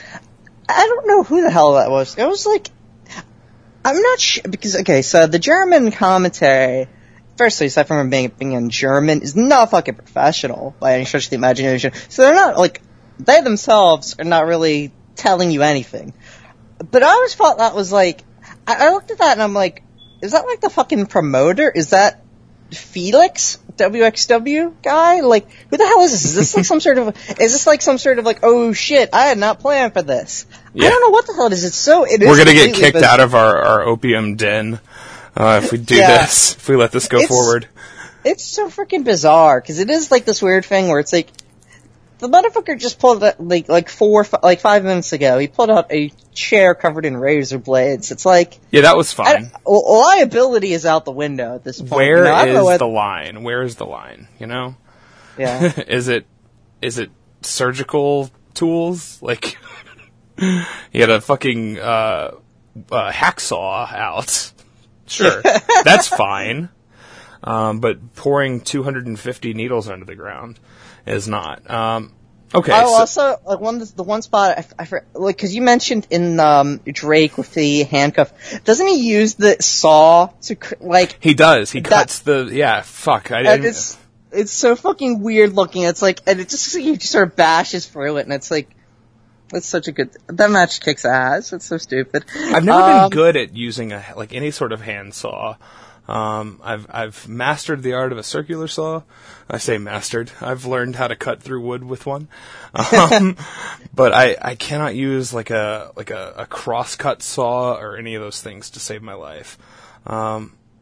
Yeah. Anything where you are administering the power yourself, like through just like some old, because it's some old bullshit like from the fucking Depression, you know? Yeah. Like nobody has made a new saw in the last 45 years. Yeah. At minimum, these are all from like. You know, these went out, but you know, that was like an executive order from Nixon. We're not making these anymore. Yeah. The handsaw technology has, it's become stagnant since the post-war era. The last people to create those were the Greatest Generation, and really, what an apt title. Alright, so at Ben Thrifty, Thomas Sankara says, how good do you think a Nick Patrick versus Drake Younger match would be? Nick Patrick comes up a lot, and you know why? Because he kicks ass. Love Nick Patrick. I think it would have been fucking fun. Hell of a TV match, for sure. It would have been, it would have been a lot of bullshit, but it's like Drake is so theatrical, and so is Nick Patrick. I think it would have worked. Not as overtly hammy, but I feel like, and this will come up in both of the next two matches. Drake is a theatrical motherfucker. He really is Hollywood Drake, and the way he sells for the back row, and I actually think that's fine. I think that, I don't think that takes away from his matches or anything. I think there's people who might think that, and they're fucking stupid. They're wrong. How the hell would you react if you just got thrown into a fucking, a bundle of light tubes? Yeah, I think I'd be losing my shit. I don't know. Drake is good at this stuff. I'm with you. Would Nick Patrick take a light tube? Matt Riddle did. Who knows? Alright, so at Water Homestyle, the old Hehu 42, old friend of mine, great lover of the show, person that I didn't expect to super be into this, but Hehu 42 says, does WWE have anyone under their employ that stacks up to the stuff he did? Definitely not. I think Ambrose is close. Maybe, but no, but not really, because who is anywhere near this level of depravity?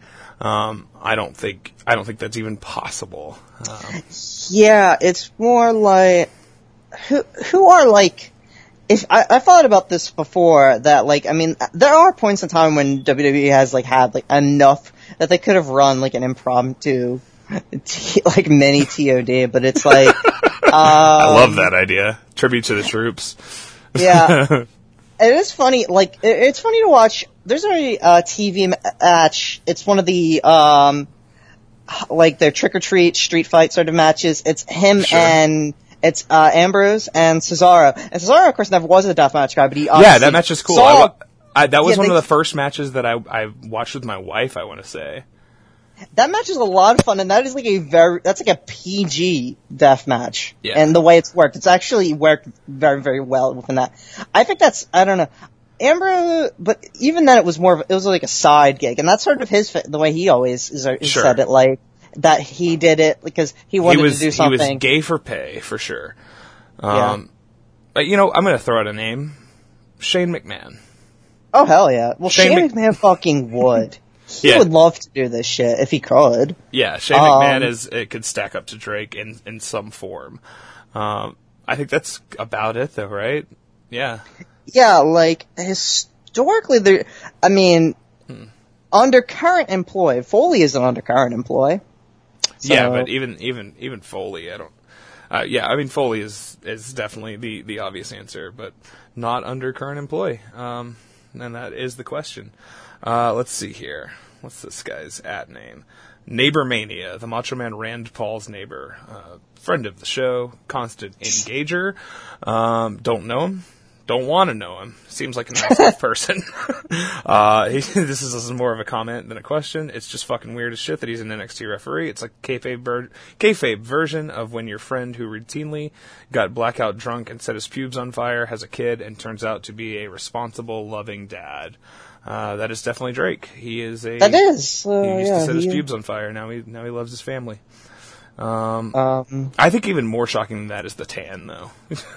The tan is so... his look is...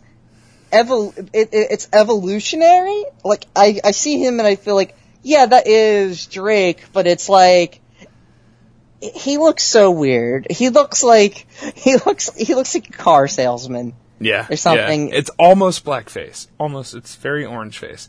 Well, I know that that's a thing is, it would fit, like, because of the high intensity, WWE lighting, the people are encouraged to, go with the super tans, and it's like, people like Becky Lynch or Sheamus or something who are just naturally fucking pale do end up, but it's like, Drake is not naturally super pale. He's just a normal looking dude, for sure. Yeah, and it's like, this motherfucker, but it's, especially because he, without like, much hair, I mean, he's not like completely shaven, but it's like, there's not like, it looks weird. Yeah, but this is where the Hollywood Drake name came from, given to him by Eddie Kingston after he first appeared with that crazy tan. Hollywood Drake. That's an Eddie Kingstonism. Do you have something more on the tanning? No, it's just it is funny though, because it is like, that is something that I just thought of, and there are like a certain, Becky Lynch stands the fuck out as someone who is like way past the tan, and especially when like has varied, like, to her current look, which is, like, very, like, outwardly, like, orange soda, like, hair, compared to, like, when she first, like, she is slice as hell. Yeah, like, compared to, like, her, original look when she first started making NXT TV, which was just, like, natural, like, classic looking red hair, like, red hair like I fucking have. Yeah. But now she's a Fanta. Yeah, like, this is... this is an Auburn Tiger. This is Tennessee Volunteer. Yeah. There you go. That's a fucking weird way to reference it, but it works. Yeah, sure. People will get it. Yeah. Smoky Mountain, baby. All right. Denim Assemblage. Our friend Denim said that his Masters of Pain matches across the years rule. I have not. I think I've maybe seen one IWA East Coast Masters of Pain show. They're shouting that out. I don't know. Denim has watched a lot of random deathmatch stuff that I have not. They're going to come on the show at some point and talk about, Vicious Outcast Wrestling is the plan, because Denim and Matt B are going to go, as far as I know, they're going to go together to the what's it called? Lords of Anarchy. Lords of Anarchy, indeed, yes. Yeah, in Shinniston, West Virginia. Now, Denham is a resident of West Virginia. They're from West Virginia, or they're near there. I don't want to. Like, I don't want to. From there. I don't want to say anyone is from West Virginia because if they are, then they are. But yeah, we'll get you on the show, Denham. Finally, J.R. Goldberg, friend of the show, says, do you agree with Masada's assessment of I liked Drake more when he was on all those drugs? I'm going to say no. Yeah. Yeah, let's talk about like the deathmatch stuff and how that relates to the drugs, because it's interesting. Okay, because Drake really lays out in the Kevin Steen show appearance where he says, like, to him it was never like coping. He just did it because he liked it. He liked doing it. He liked it. For him, it was just fun, and it added to the experience of being a rock and roll ass deathmatch pro wrestler. Like, this was what he dreamed of doing when he was a dipshit kid. Sure. And like, it helped further his ability to be a top guy, to get that pop. He did the drugs for the pop, you know, which is sad, but I get it. I get it. Yeah, like I remember it explicitly. He says, like, I guess I had like less inhibition about doing stuff, but I didn't do it explicitly. Like, it was a side effect of it, and not like pain management either. It was just like, sure, it's just like getting fucked up. Yeah, relatable, I guess. It's fun. It's fun to do. It's fun to get high. But it's but here's the thing, Masada. I don't know why. I think it's because of Todd Sexton that I was thinking of calling him Todd Masada. Todd Masada. Texas Death Club. Hakuna Masada. How do you feel about Hakuna Masada? I don't think he would like that. He'd probably call me the F word. But here's the thing. Masada is a guy who, it's not that we're avoiding him, it's just that Masada feels like a commitment to me there's a lot of wrestlers where they feel like if we do them, they're a commitment. Ian Rotten is a commitment, but he has like more varied body.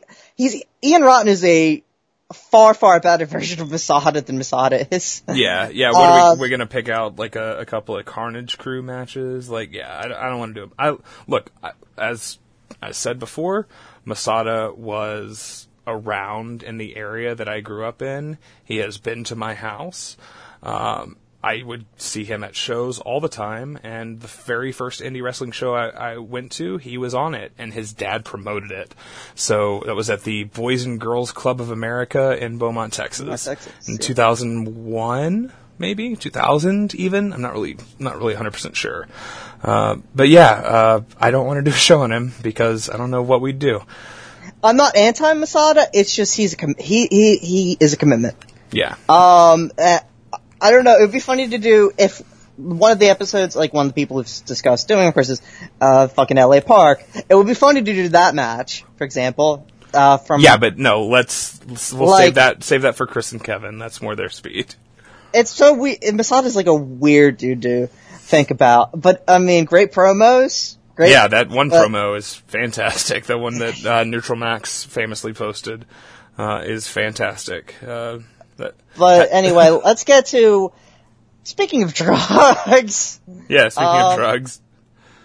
I like it. I got a date here. Let's see here. From IWA Mid-South, King of the Death Matches 2006, June 3rd, 2006, the second round, night 2 of King of the Death Matches. We have Drake Younger versus JC Bailey in Barefoot Thumbtack match. Yeah. See, I'll do a little up inflection in my voice. You know where to pick up. That's called chemistry. 10 episodes, people. 10 episodes. 10 episodes, talking almost 30 hours. It's called, rhythm. It's called a rhythm method. No, that's not what it's called. It's called riffing method. Yeah, so this it's a rhythm because we are, we're a reggae band. We're yeah. Desmond Decker. Yeah, this is grime is what this is. All right, so the Riva method. Why do I keep thinking of? I mentioned this in the. So, do you want to talk about for 10 seconds the Lana Snapchat clip? Oh, sure. We can talk about Lana getting fucked while she holds a vibrator to her clit. To me, I can't get over that. That's so weird to me to see that in real life. It's the best way to do it. It's the best way to do it. I'm familiar with this idea, but it's like I think about that as something Listen, like I've heard. It's pleasurable for the man as well as the woman. I'll say that. It just makes you think of like something I heard on like Penn and Teller bullshit when I was like 12 something. No, it's cool. It's all good. The difficulty... Penn and Teller bullshit. Not a great show by any stretch of the imagination, but you know what? I enjoyed it when I was 12 because I understood that it was bullshit then. Never watched it. It's very like libertarianish in a way, Sure, but sure. some of the point. But it's like the same thing as all that shit, where it's like I agree, and then it's like I don't care. I like watching Penn Jillette call people asshole. Sure. I have an idea. I have a. We should start a running list of celebrities we would like to see get hit in the head with a light tube, and I would put Penn Jillette on that list, and his weird little friend. Definitely. I bet he would bleed like a large amount. He'd be a big bleeder. So we got Drake Younger versus JC Bailey here. This is a barefoot thumbtack match. I believe this is Drake's second ever death match. The story on his entry into this is that he decided one day to be a deathmatch wrestler for no actual reason whatsoever at first. And he tells this on the Kevin Steen show. He was working a battle royal for Ian Rotten at IWA. And asks Necro to blade him in a battle royal, and he says, this is how he tells the story. He says, "I need to get color, sir," and Necro says, "It's a battle royal, kid." And he says, "I know, sir. I just need to get color." And so Necro blades him. First time he ever got fucking cut was the Necro Butcher doing it for him, and then I guess he bled a lot. He took a big bump to the floor, and then Ian booked him for King of the Death. And then night one, he wrestled Die Hard Dustin Lee in a cage match with light tubes in it, I guess. I don't know if I've seen that match. If I have, it was a long time ago. Yeah, and it's like sub 7 minutes, I think. They put up a cage to do 7 minutes?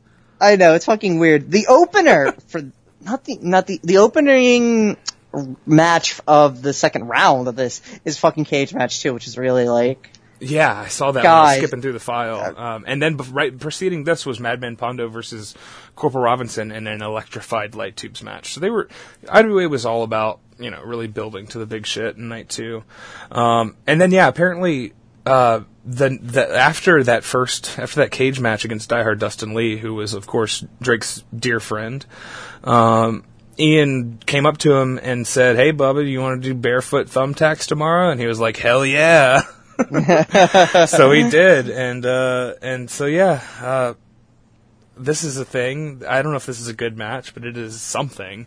I think this is a fucking good match. JC Bailey, a mutual favorite of ours. Sure. We can talk a lot about him, but we don't need to because God knows, we'll probably... We'll get to JC. We'll do an episode on him, but also he's going to pop up because I think every single match he ever had is interesting to watch at minimum. This is a fun match. Again, I think this one is of the clever. most ambitious deathmatch workers of the era. Again, just like the rest of the people we've seen Drake against here on tonight's show. This is an opponent for him for sure. One of the guys he was emulating the style of for damn sure. And this is okay. So. This is, I think it's cleverly worked. It's sort of, and it's fucking also, it's just it's a particularly weird gimmick. Because it's sort of funny to think about, what if you just decided what if you said just fuck this in the middle of the match and you just put your shoes on? Well, I guess would you get disqualified? Yeah. Yeah, I didn't think about that. Conclusion that you couldn't get disqualified, but you would not be able to advance in the tournament. Okay. So tournament setting it works, but if you couldn't just do that in like a regular match, I don't know what to have, just a no contest, or it would be like missing weight in a boxing match. It's like you can't win title. Sure, Can't he win would, the he would title. get John Jones'd after like the day after. We get our first. Drake pops his foot cherry with a kind of Manhattan drop feet first into the tacks. They did some some sort of teasing, but not much. Fuck, my notes are on my phone for this, so it keeps going to sleep. We do get Jim Fannin on commentary rehashing for the 100th time his feud with J.C. Bailey's dad. Do you know any details about the feud? Well, we could probably talk about it on another show, but Yeah, the Jim Fannin, J.C. Bailey dad Joe feud. Bailey? Joe Bailey, yeah. Yeah, that's sort of... Jim Fannin is a ridiculous motherfucker. I enjoy him in commentary, though. I forget the name of the other guy who's on this, because it's not Prazak. Yeah, I don't know him either, but he's good. Commentary on this is fun. The Joe Bailey, Jim Fannin, real life heat is some real Indiana fucking trailer park shit. The Ohio Valley itself. Yeah, exactly. Bailey puts Drake's head down into the tacks. The tacks are in sort of a pit of sorts, and he bounces off the ropes and goes for a stomp onto Drake's head, and Drake just pulls his head away, and JC gets a foot full of sharp, tiny objects, and this has got to be one of the dumbest spots we've seen in any matches we've covered here, from a logic perspective, at least. Yeah. But if you factor in the amount of oxycodone that JC probably took like an hour and a half before this match, it kind of makes sense that you would do something like that. Yeah, it's fucking, I don't know, it's one of those things where you do it it's a good shock effect bump. You see that in your spot, more than a bump, really, but you know what I mean? It's like, a foot you bump, see that, you see that and you're just like, whoa, shit. And then what does Drake do after that? We get some, Hollywood Drake Landell, as it turns out, he's a footman. Yeah, he starts pulling the tacks out of JC's foot with his teeth and spitting them into the crowd. So we got, it was 2 episodes of Wrestling is Gross in a row with some high-end foot content for sure. Drake then dumps all the tacks out of the pit into the ring, so now every step they take is gonna suck. JC throws tacks into the face of Drake, and they spray once again into the first few rows. Fans are getting plenty of fucking sharp shit thrown at him. It's great. Drake does a few vertical suplexes into the tacks, and I don't know if people realize this, but when you get when you get vertically suplexed, your feet hit just as hard as your back, if not harder, because they whiplash over and they usually connect at the same time. So that sucks a lot too. And then JC goes and gets a box of light tubes because the tacks weren't enough. He dumps them into the ring, and then he just sort of darts this empty card. I love that so much. It just throws it like a javelin, this empty long box, and it just pops Drake in the fucking mouth. And it fucking kicks so much ass. It looks like it hurts really bad. It was a stiff shot. It was cool. It was so good. Hell of a cardboard box spot there. JC Bailey was ambitious, we keep saying, but it's like, he had a knack for that's a small thing, but that's something that people, legitimately remember 13 fucking years later for a He was reason. good at the little moments. That's a big part of what makes a great wrestler is that moment to moment, making every, no wasted motion. It's what that is. No wasted weaponry. If you break a light tube and you have just enough of a shard that you can hold it in your hand, break it you again. might as well just keep throwing it at your opponent. And you know why? Because it'll look fucking cool and it'll make you seem like a vicious psychopath. Definitely. Because you just can't stop, and that's just no reason not to do it. What, is your opponent really going to get pissed off that you threw a 6 inch? Maybe. We've talked about, during 20 Minutes of Hell, we've talked about you don't break the tube correctly, so you pick it up and you hit him with it just in the face. You hit him with it in the face, so you I have to break this light tube now because it didn't break on the spot that we did before. But we have to make this look good. Except you're hitting a guy in the face with it and he's not expecting it. That fucking sucks. Yeah. We did get another question from Vera, I believe her name is. Yes. She says, why does Drake look 60 years old? Hollywood. Cocaine, baby. That's just what the New York territory does to you. Imagine right. having to talk that often to Triple H. My God, I would be dead. Yeah. From Jesus Christ. I hope you're staying clean, Drake. Just, make that money, use it use it for good. So let's see here. Bailey sits a light tube. Drake hits a snapmare soccer kick combo into a light tube, which is silly with a fucking especially bare fucking with no feet, with no shoes on. No shoes, no kick pads either. That must have sucked. Yeah, that's some fun shit. Let's see. Bailey sits a light tube down onto Younger and then does a fucking barefoot double foot stomp on him. Oh, that was ludicrous. Yes, I could not stop laughing. It's like a comedy routine at this point. And then he stabs Drake's foot with the jagged edge of a light tube. And then he tries to, like you said before, he tries to break that jagged edge over his foot, and it doesn't break. And then so he picks up a full light tube, and smashes it over Drake's foot, in pretty, exciting, dramatic fashion. It breaks, really well. And then Drake, jumps up, and he's, hopping around, in the glass, one foot and then the other foot.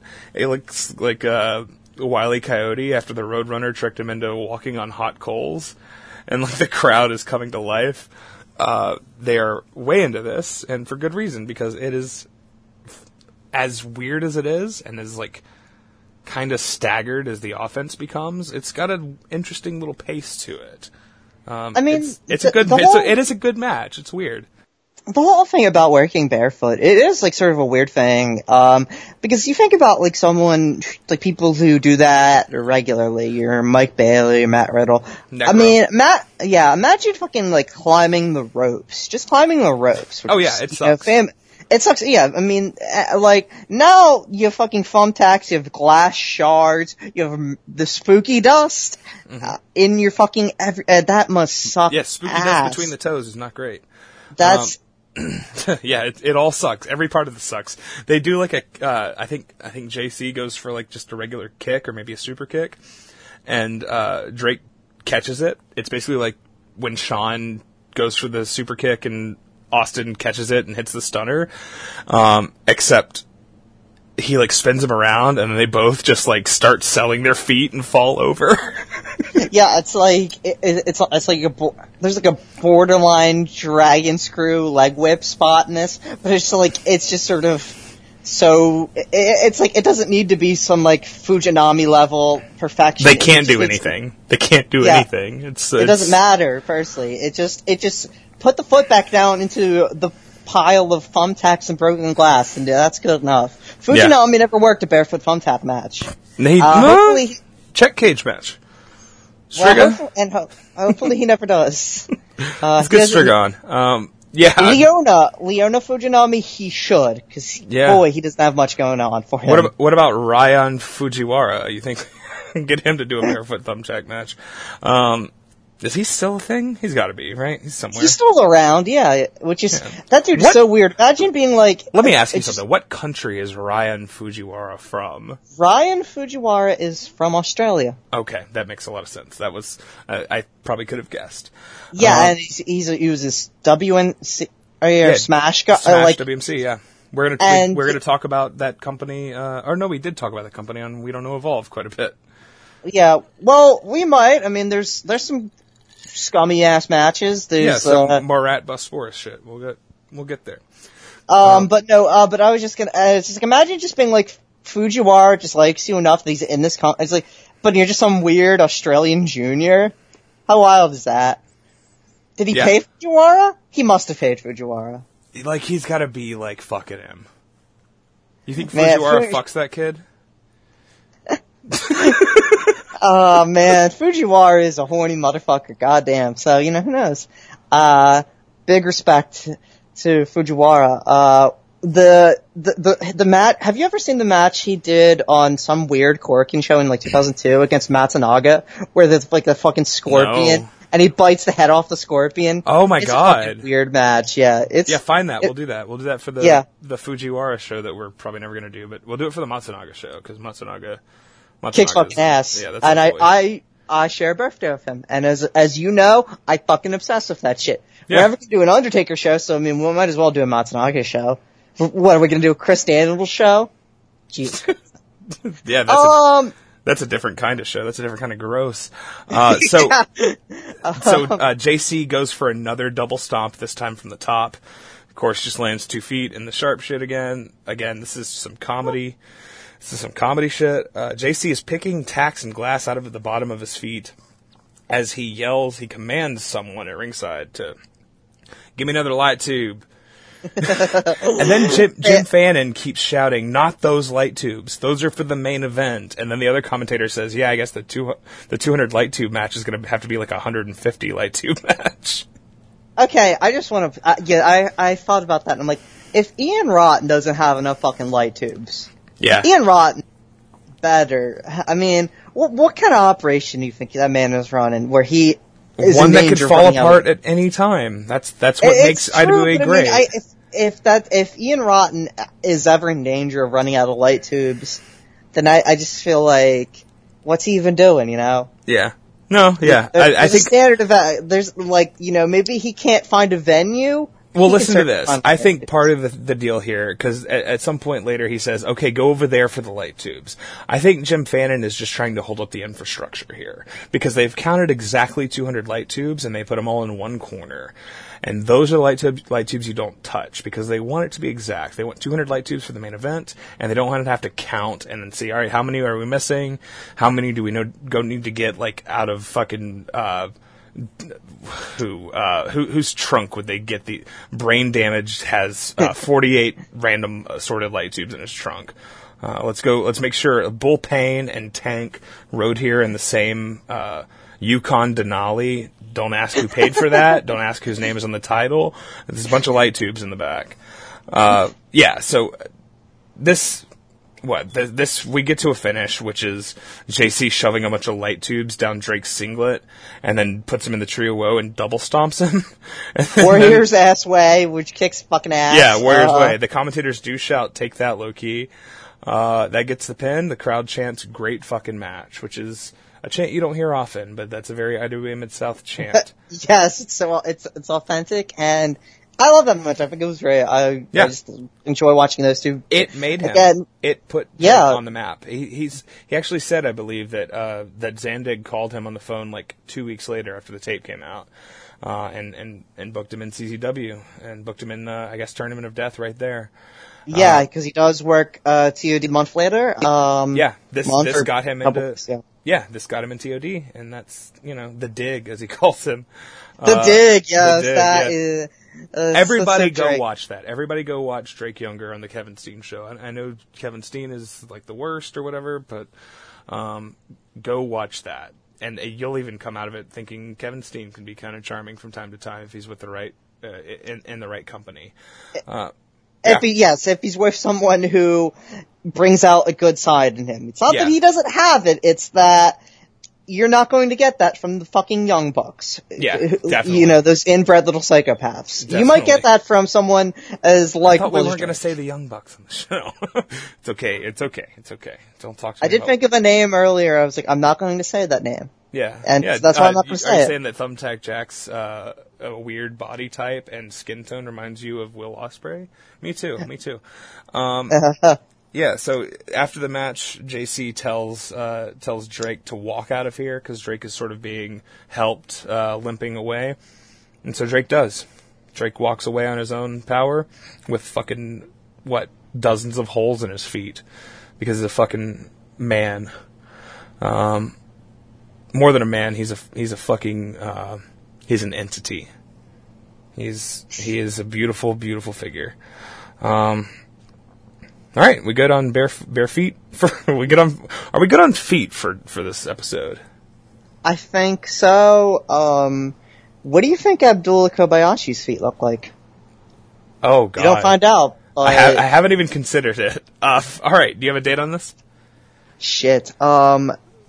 June 2012. I get it up. It's June 30th? Go ahead and say the participants. Hit us with the participants. It is for the Big Japan World Deathmatch Heavyweight Championship. Your challenger, of course, is Drake Younger. Your champion, Abdullah Kobayashi, Little Abby himself. From the July 23rd. Shit. The 2012. the baby-faced assassin, Abdullah Kobayashi. That's right. This is from the BJW World Triangle Night in Korakuen, a tour that featured talent from CZW, WXW, and Big Japan. And Trent Seven. Yeah, Trent Seven. He's on this card. He's a WXW guy. I don't care. Yeah, I don't want to acknowledge Fight Club Pro right now. No, definitely not. They had.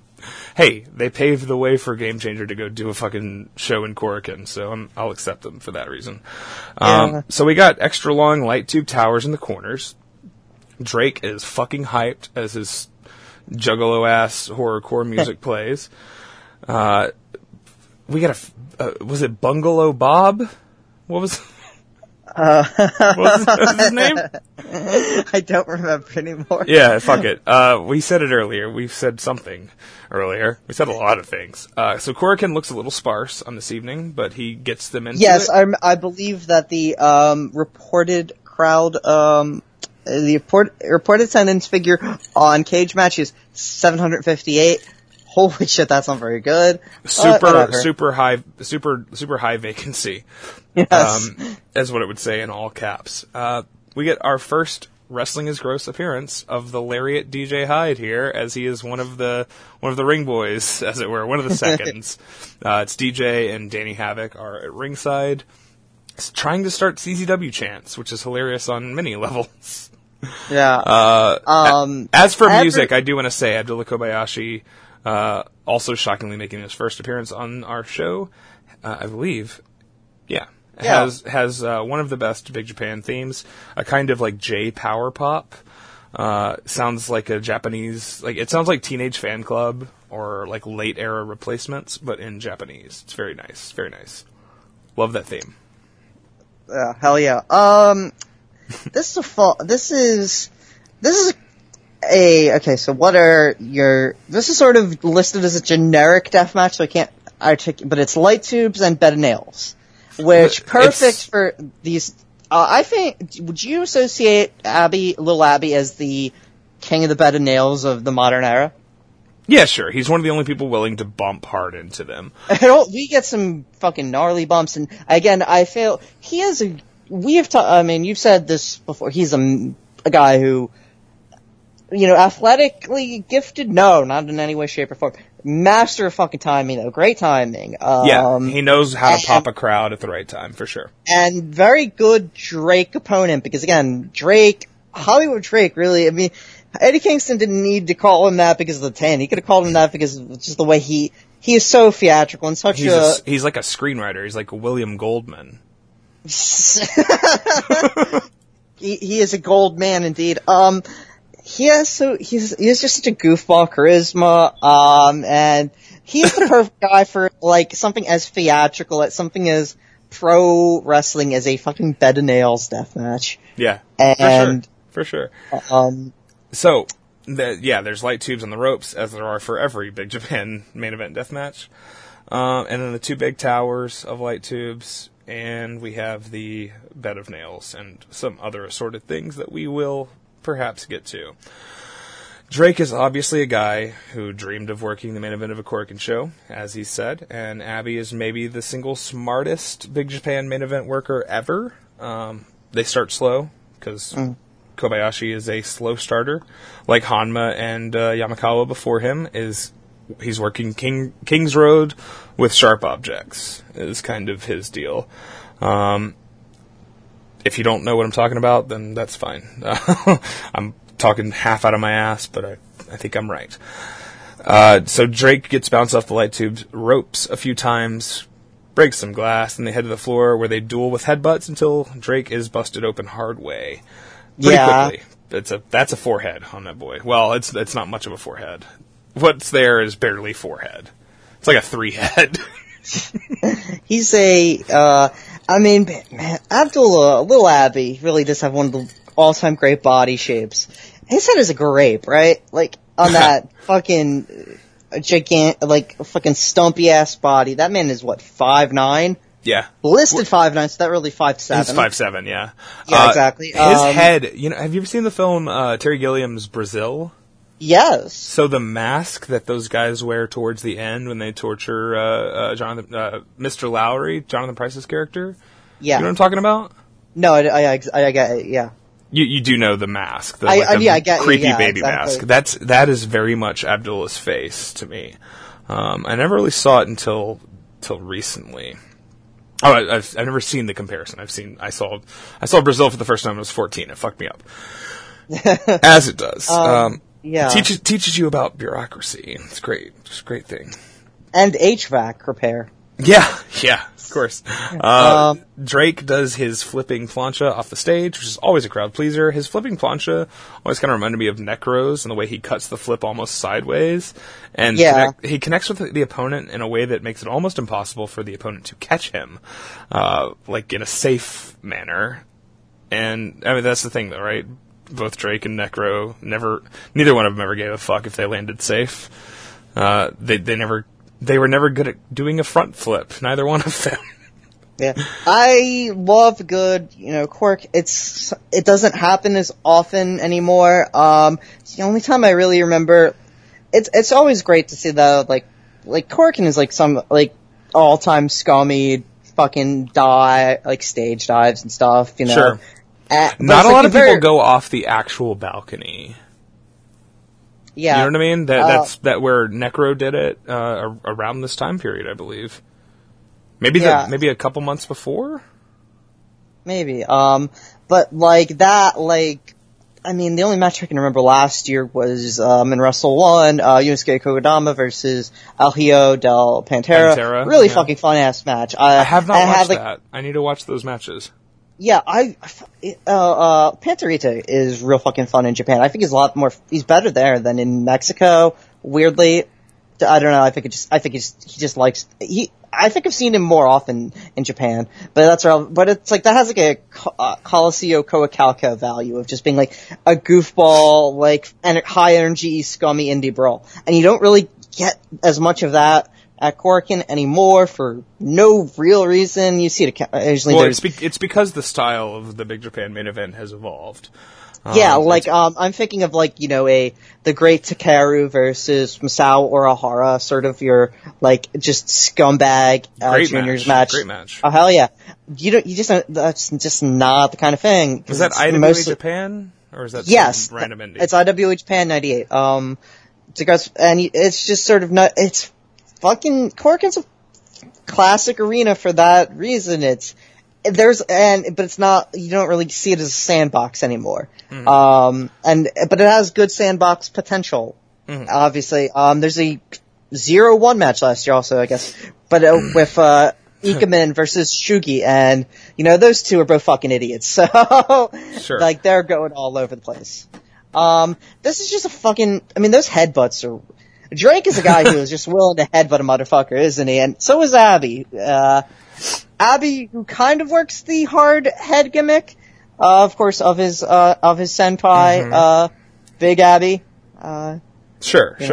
Abdullah the Butcher, proper Abdullah has not appeared on this show, and he probably will do the Funk and Sheik matches eventually. Let's see. So we get, one of the first times I've seen, so Drake punches the tube into Abby's forehead and then holds the sharp, jagged end of the broken tube and just sort of taps it down into his forehead. And that's really cool. That's a spot that I like. And he does it a second time, and he shouts, DJ and Danny are there, cheering him on, and he shouts at Danny Havoc, "I'm in fucking Corkin Hall!" Because that is beautiful. That is the Drake that we love, and that is the Drake that is the best. Happy to be here, Drake. We get a classic Abby spot as Drake shoves the tubes down the crack of Abdullah's ass, down his pants, and then smashes them with a chair. So there's a lot of crazy shit in here. Abby bites the light tube. That's another classic. Yeah. Abby Jr. spot. He chews it up, spits the glass out at Drake. Now, have you ever had broken glass in your mouth? No. Have you? No, that's one I can't say I have. Yeah. No, you never know. I mean, man, I've broken some glass in my life, and it's such a fucking bitch to clean up off of like a floor. Yeah, you had it in your feet before. We should have talked about Yeah. We should have talked about that before. You stepped on a thumbtack before? Oh, yeah, I've gotten fucking pencil in the back of my neck before. In the back of your neck? Hell yeah. Yeah, that... Did we talk about that on the show before? We might have. I'm not sure. But yeah, this is... we get one of a fun, have you ever... Okay, so this is a thing that maybe it's too late in the night to talk about, but the classic thing to do, like a death match, to me, is the someone being hoisted by their own petard. You know what I mean?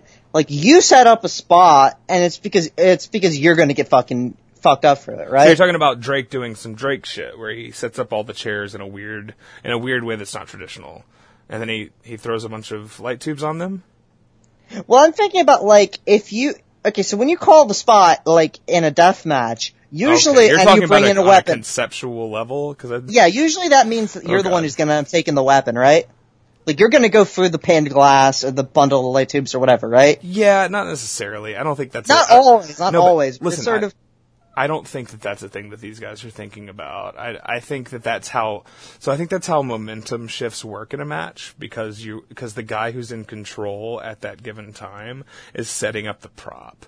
And then usually the next move, so that they can transition to the other guy being on offense, it's going to be the guy who set up the prop taking it, because that's how the flow of a wrestling match works. I don't think that's any sort of actual like thematic storytelling. I think that's the mechanics of wrestling.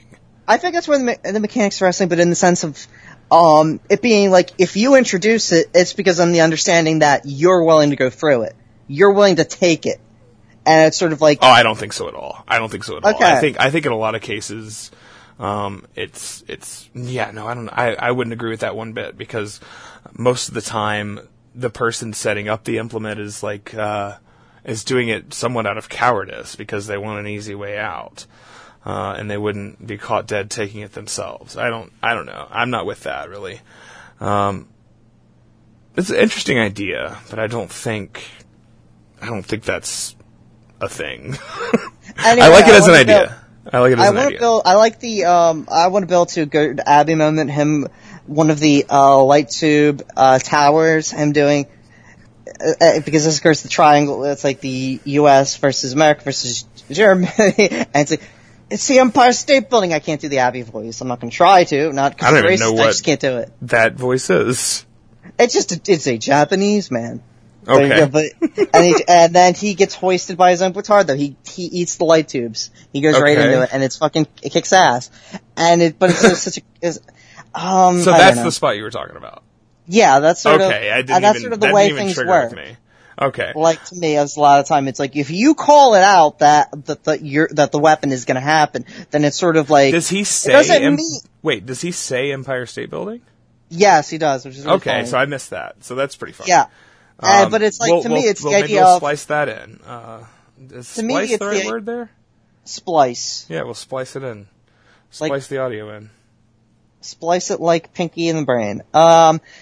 There's some sick fucking spots in this match. We alluded to the bed of nails. Holy shit, does Abby gets really... So bed of nails comes later. First, it's hypodermic needle time. Is it? Oh my god. Yeah, you gotta write at least some sequential stuff down here. I'm bad at this. I'm not a notes person. Yeah, it's here's okay. The thing of that, though, I just want to point that. So these have the difference between this compared to the Saw deathmatch. These have saline solution in them because of the visual. But here's the thing: usually you get that through the cheek. We get this. Well, we do get it through the cheek. We get it through the... All right, first of all, yes, we get it through the cheek first. And yes, the saline solution is a refinement of this spot, this little prop usage. Thumbtack Jack didn't think... Oh, God, it's a hard thing. TJ didn't think Yes. to. Of course, TJ also had 250 fucking needles that he was using. This is a cool visual thing. Drake sticks the needle, and I say cool. It's fucking cool. I guess it's cool. It's impressive. It's dark, is what it is. Sticks It the needle. leaves an impression. Yeah, yes, it literally leaves an impression in Abdullah's cheek. He sticks it through Abby's cheek, and you can see the other end of the needle as Abdullah opens his mouth, and Drake begins squirting the saline solution out of Abdullah Kobayashi's open mouth. So here's the thing. I know we talked about this briefly earlier, and Abby does sell it well. He looks like the woman at the end of like the Texas Chainsaw Massacre, right after she's escaped the inbred family, except instead of a young white woman, it's a fat, bald Chinese man in a dress, or a skirt, excuse me. And yeah, he has a needle sticking out of his cheek. So the needles, it's gross and it's scary, but at least that's some shit that was like made to go into the skin. None of this other stuff here was made with a design to optimize penetration of the flesh, right? So Yeah. that's a clean wound. It was made to go in. It was made to be pulled out, right? To me, I think the idea of it is less like it's actual danger and more the, body horror element of it. Yeah, Like, you've been you stuck are with a needle being- before, so you know what it feels like. Yeah, and it's that sense of, like, if you've been stuck with a needle, how many times have you been stuck with a needle through your fucking cheek into your mouth? Well, And you're also maybe at the if you've mercy. had like a sort of like a weird piercing, like a Monroe piercing, those people probably have. Yeah. But it's just, you're also at the mercy of your opponent in a way. Like, if someone just hits you with a light tube, I mean, it's different. It's fucking worse, but it's also, it just happens. There's You are a not- delicate touch that has to be administered if you're putting a needle through a person's cheek, as opposed to the controlled recklessness of hitting a person in the head with a light tube. like, more often than not, you get, like, sort of a camel clutch setup or something similar to some sort of, like, at least a chin lock, some sort of submission. Yeah. Oh yeah. Where no, it's already, you're already, like, prone, and then instead of just being in a hold, you get a fucking syringe for the cheek. Or, Yeah. as Drake is about to get, a syringe into the fucking throat. Okay. Oh, God. Let's give him a teaser, okay? So from Abdullah has the needle sticking out of his cheek, and where's Drake getting all these needles from? He does a jawbreaker while Abdullah has the needle in his cheek, which I'm laughing.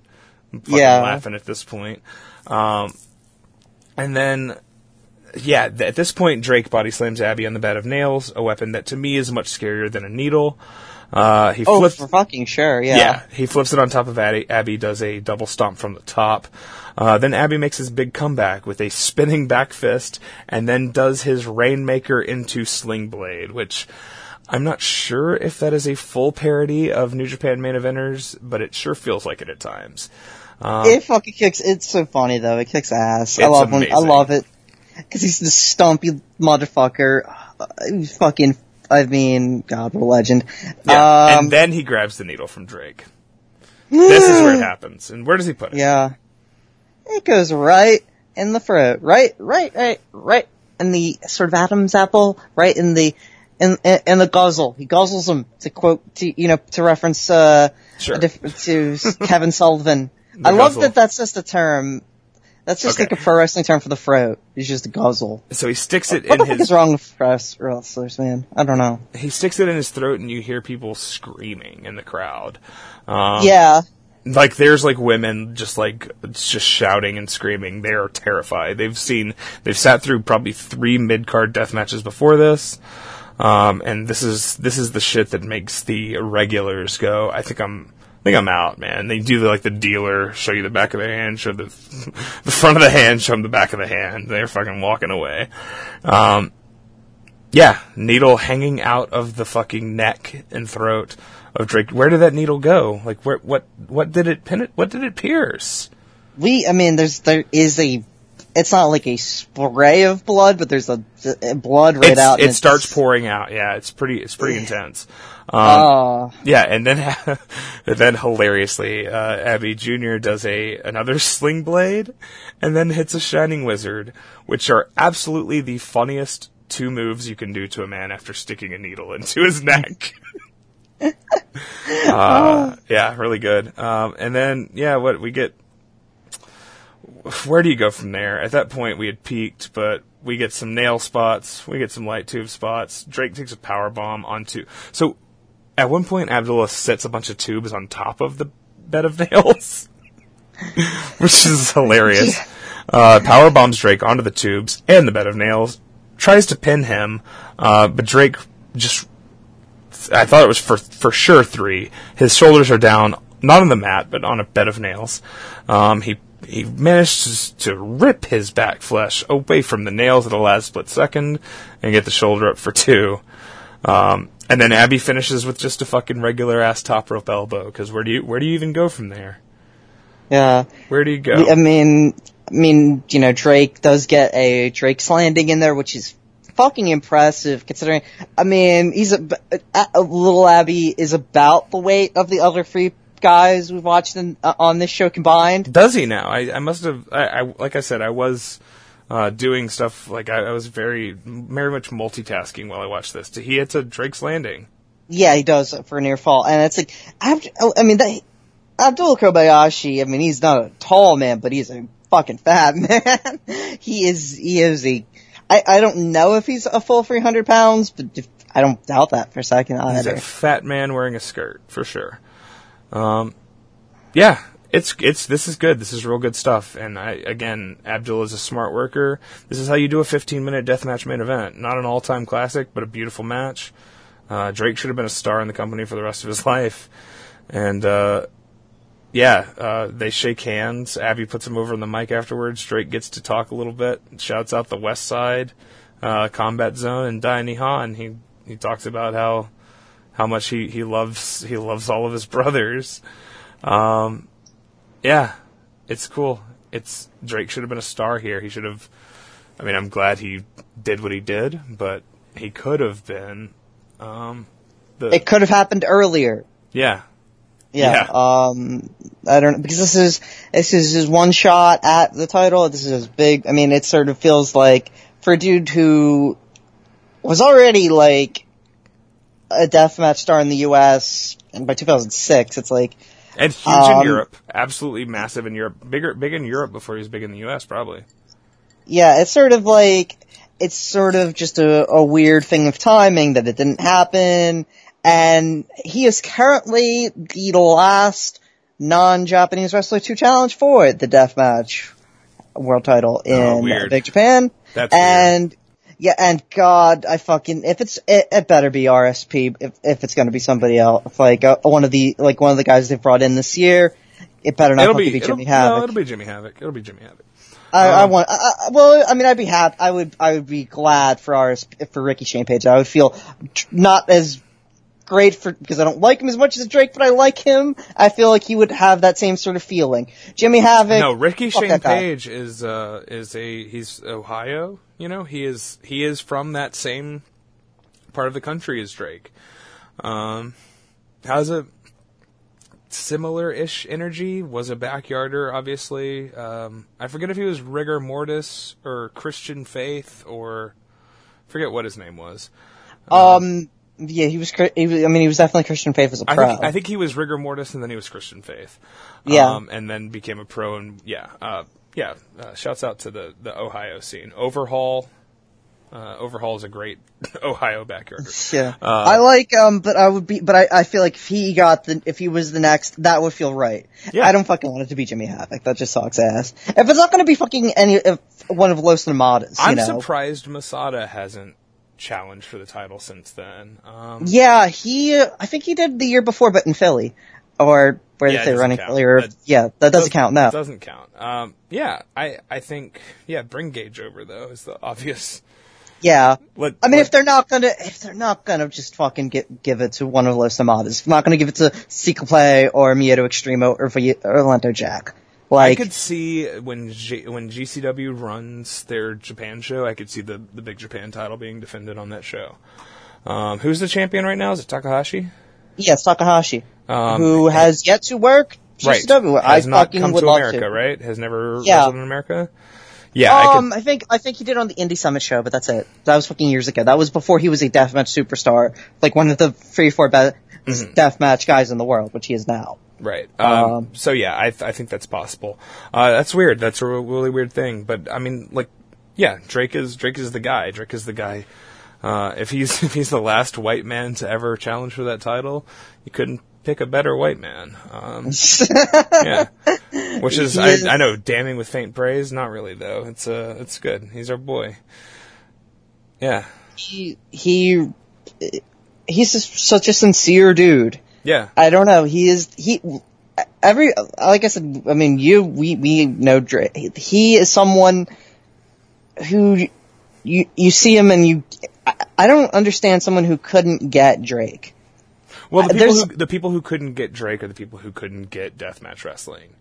I guess, but even like straightforward Drake, I feel like there's something about him that is eminently understandable and relatable. Like, I mean, everybody knows this, like a Sami Callihan, but they're not like best fucking friends with Sami Callihan. They're not like, yeah, I know a Sami Callihan. I mean, that's the thing. Most of us do know a person like Sami Callihan, and we try to stay away from that person. Yes, Drake, we do not. Go ahead. The person we know who's a Drake is someone we fucking give our loyalty up to. Yeah, they give it up to us. gravitate towards the Drakes in your life. He is a fucking nice guy. He gave up the drugs, man. He gave up the drugs. He gave up the cutting himself because he wanted to be a family man. And he did it successfully, right? Yeah. Look at him. And it's been nearly 5 years since his last match, and you and I have said this in DMs that you for sure don't think he's ever going to wrestle again. No way. He doesn't need to. And if he doesn't want to, I think his legacy is as one of this era is fucking solid. It is fucking great. He has a great legacy. He is a unique figure in an era of indie wrestling that had fewer unique figures than it probably should have. It had a whole lot of Davey Richards, Team Ambition. It had a good amount of guys who combined sort of like different pathways, like Danny Havoc, like Scotty Vortex, and most obviously Drake Younger. Yeah. But he got out. That's the thing. He got out. All right. Yeah, he made it big in a way that how could he expected that? Right. You know? Well, no, alright, so here's the thing. You've seen Goodfellas. Yeah. Okay. Henry Hill gets out, right? Witness protection. He's safe. He's living in a suburb. And he's going out in the morning. He gets his paper. And he looks not happy, but he looks like he's alive. He's not in jail. Is that the life that Drake Younger has? Is he out, but is he unhappy? The line at the end of Goodfellas is, I ordered some spaghetti with marinara sauce and I got egg noodles and ketchup. I'm gonna say this. Egg noodles and ketchup and a clean fucking life and a family is worth quite a bit.